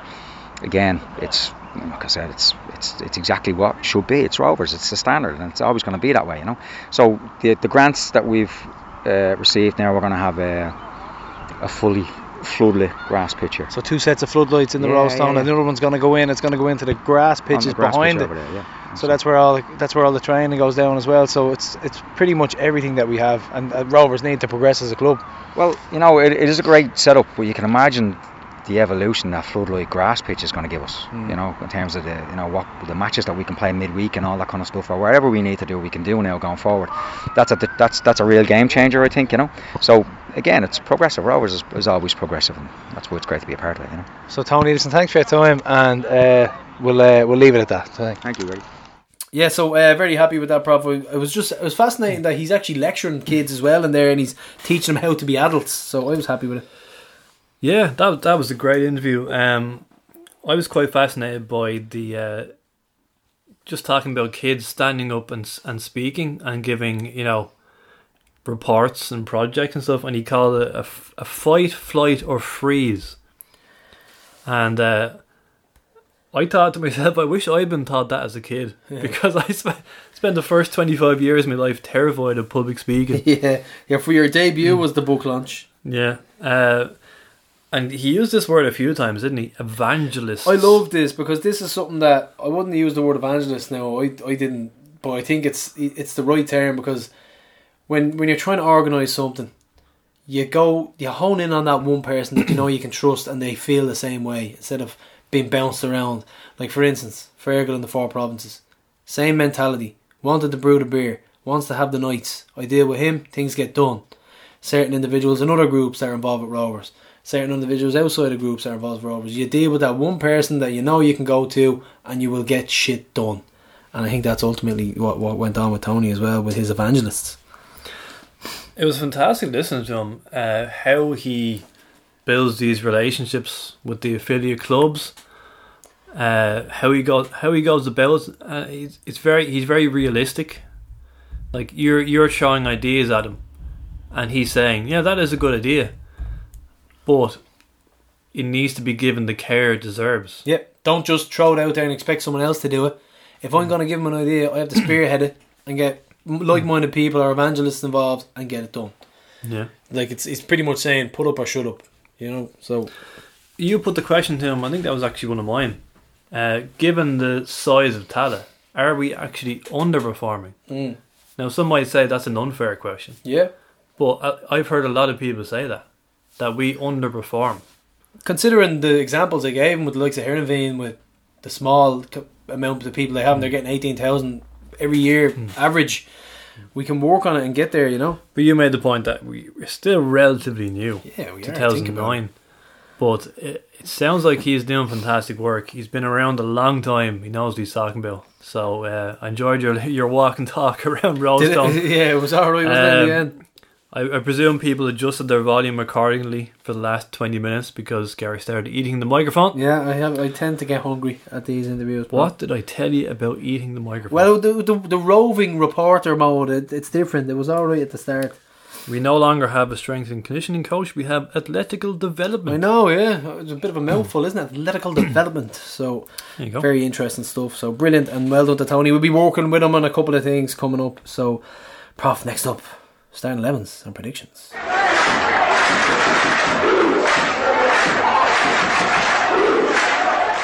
Just starting 11s and predictions, Prof. I'm going to hit you hard with this one, and I don't think I have any changes.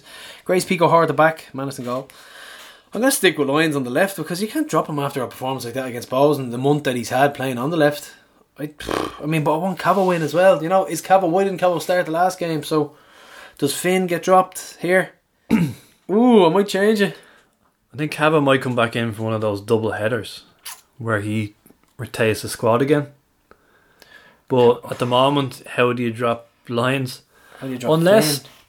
Unless you put Cavo on the left and Lyons on the right. If you look at the way he uses Finn now, Finn won't start every week. So that could be a chance to put Lyons on the right. Do you know what? I'm doing it. I'm putting Cavo on the left. I'm dropping Finn, and it's not dropping him. Giving him a little rest. And Lyons is going on the right. He's the new Joey, isn't he? The new Joey, little rest.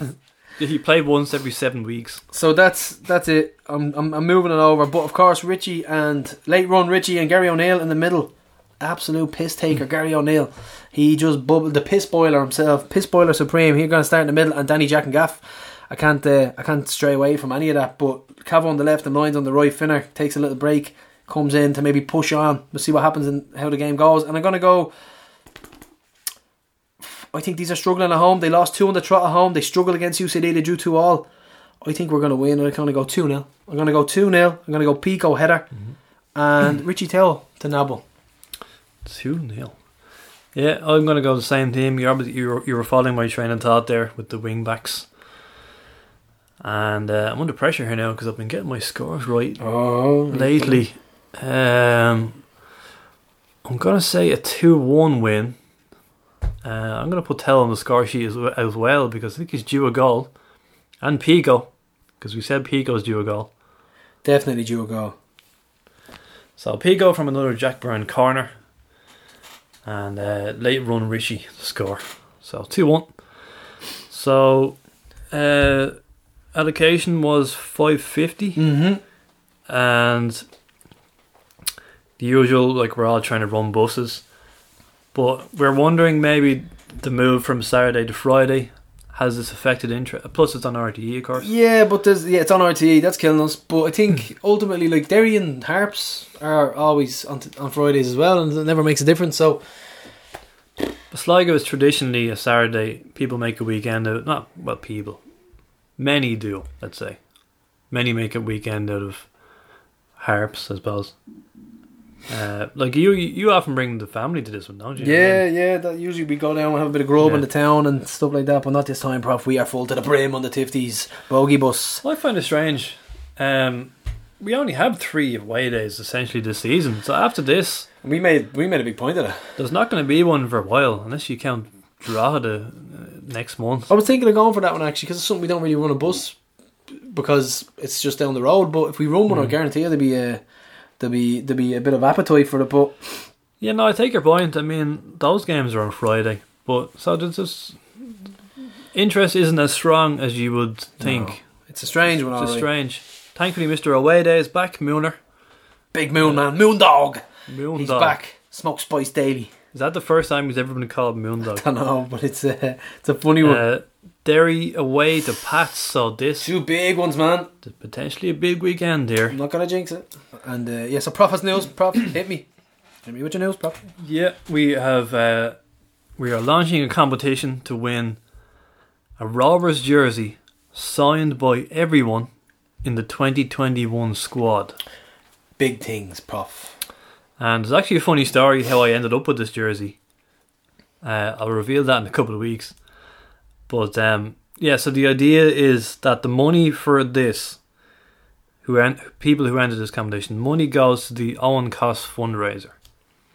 Remember that game is in Mount Mellick on Saturday, May 4th. Yep.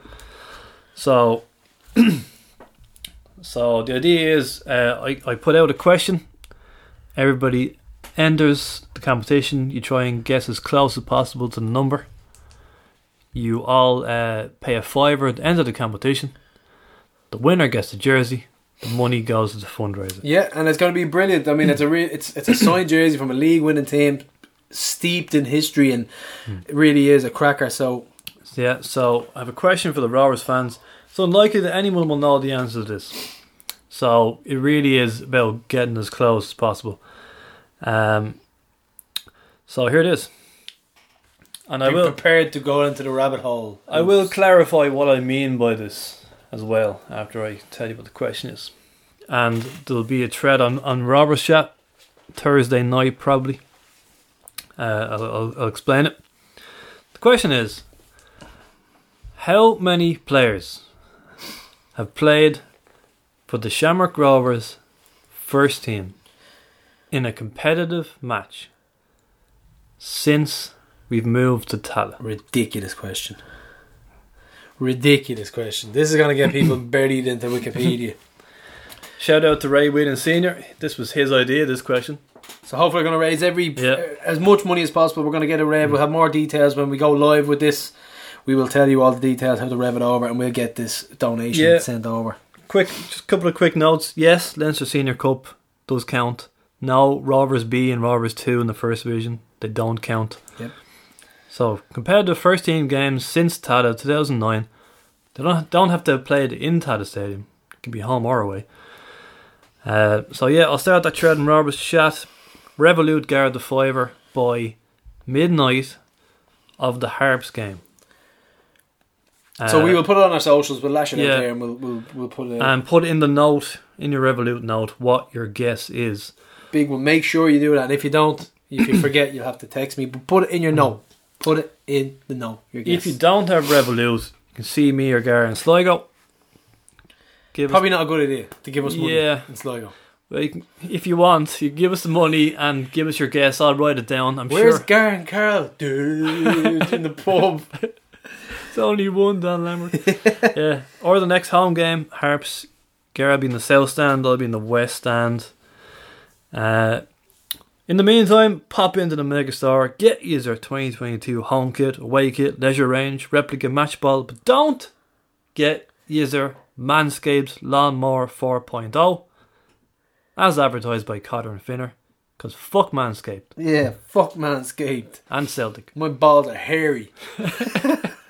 And by the way, we will be marching from the Garavogue Bar. If you want to come and march, take over Sligo town, that is where all the fans are meeting. The Garavogue Bar in the middle of the Sligo city centre, which I've been told doesn't exist. They don't have a city centre.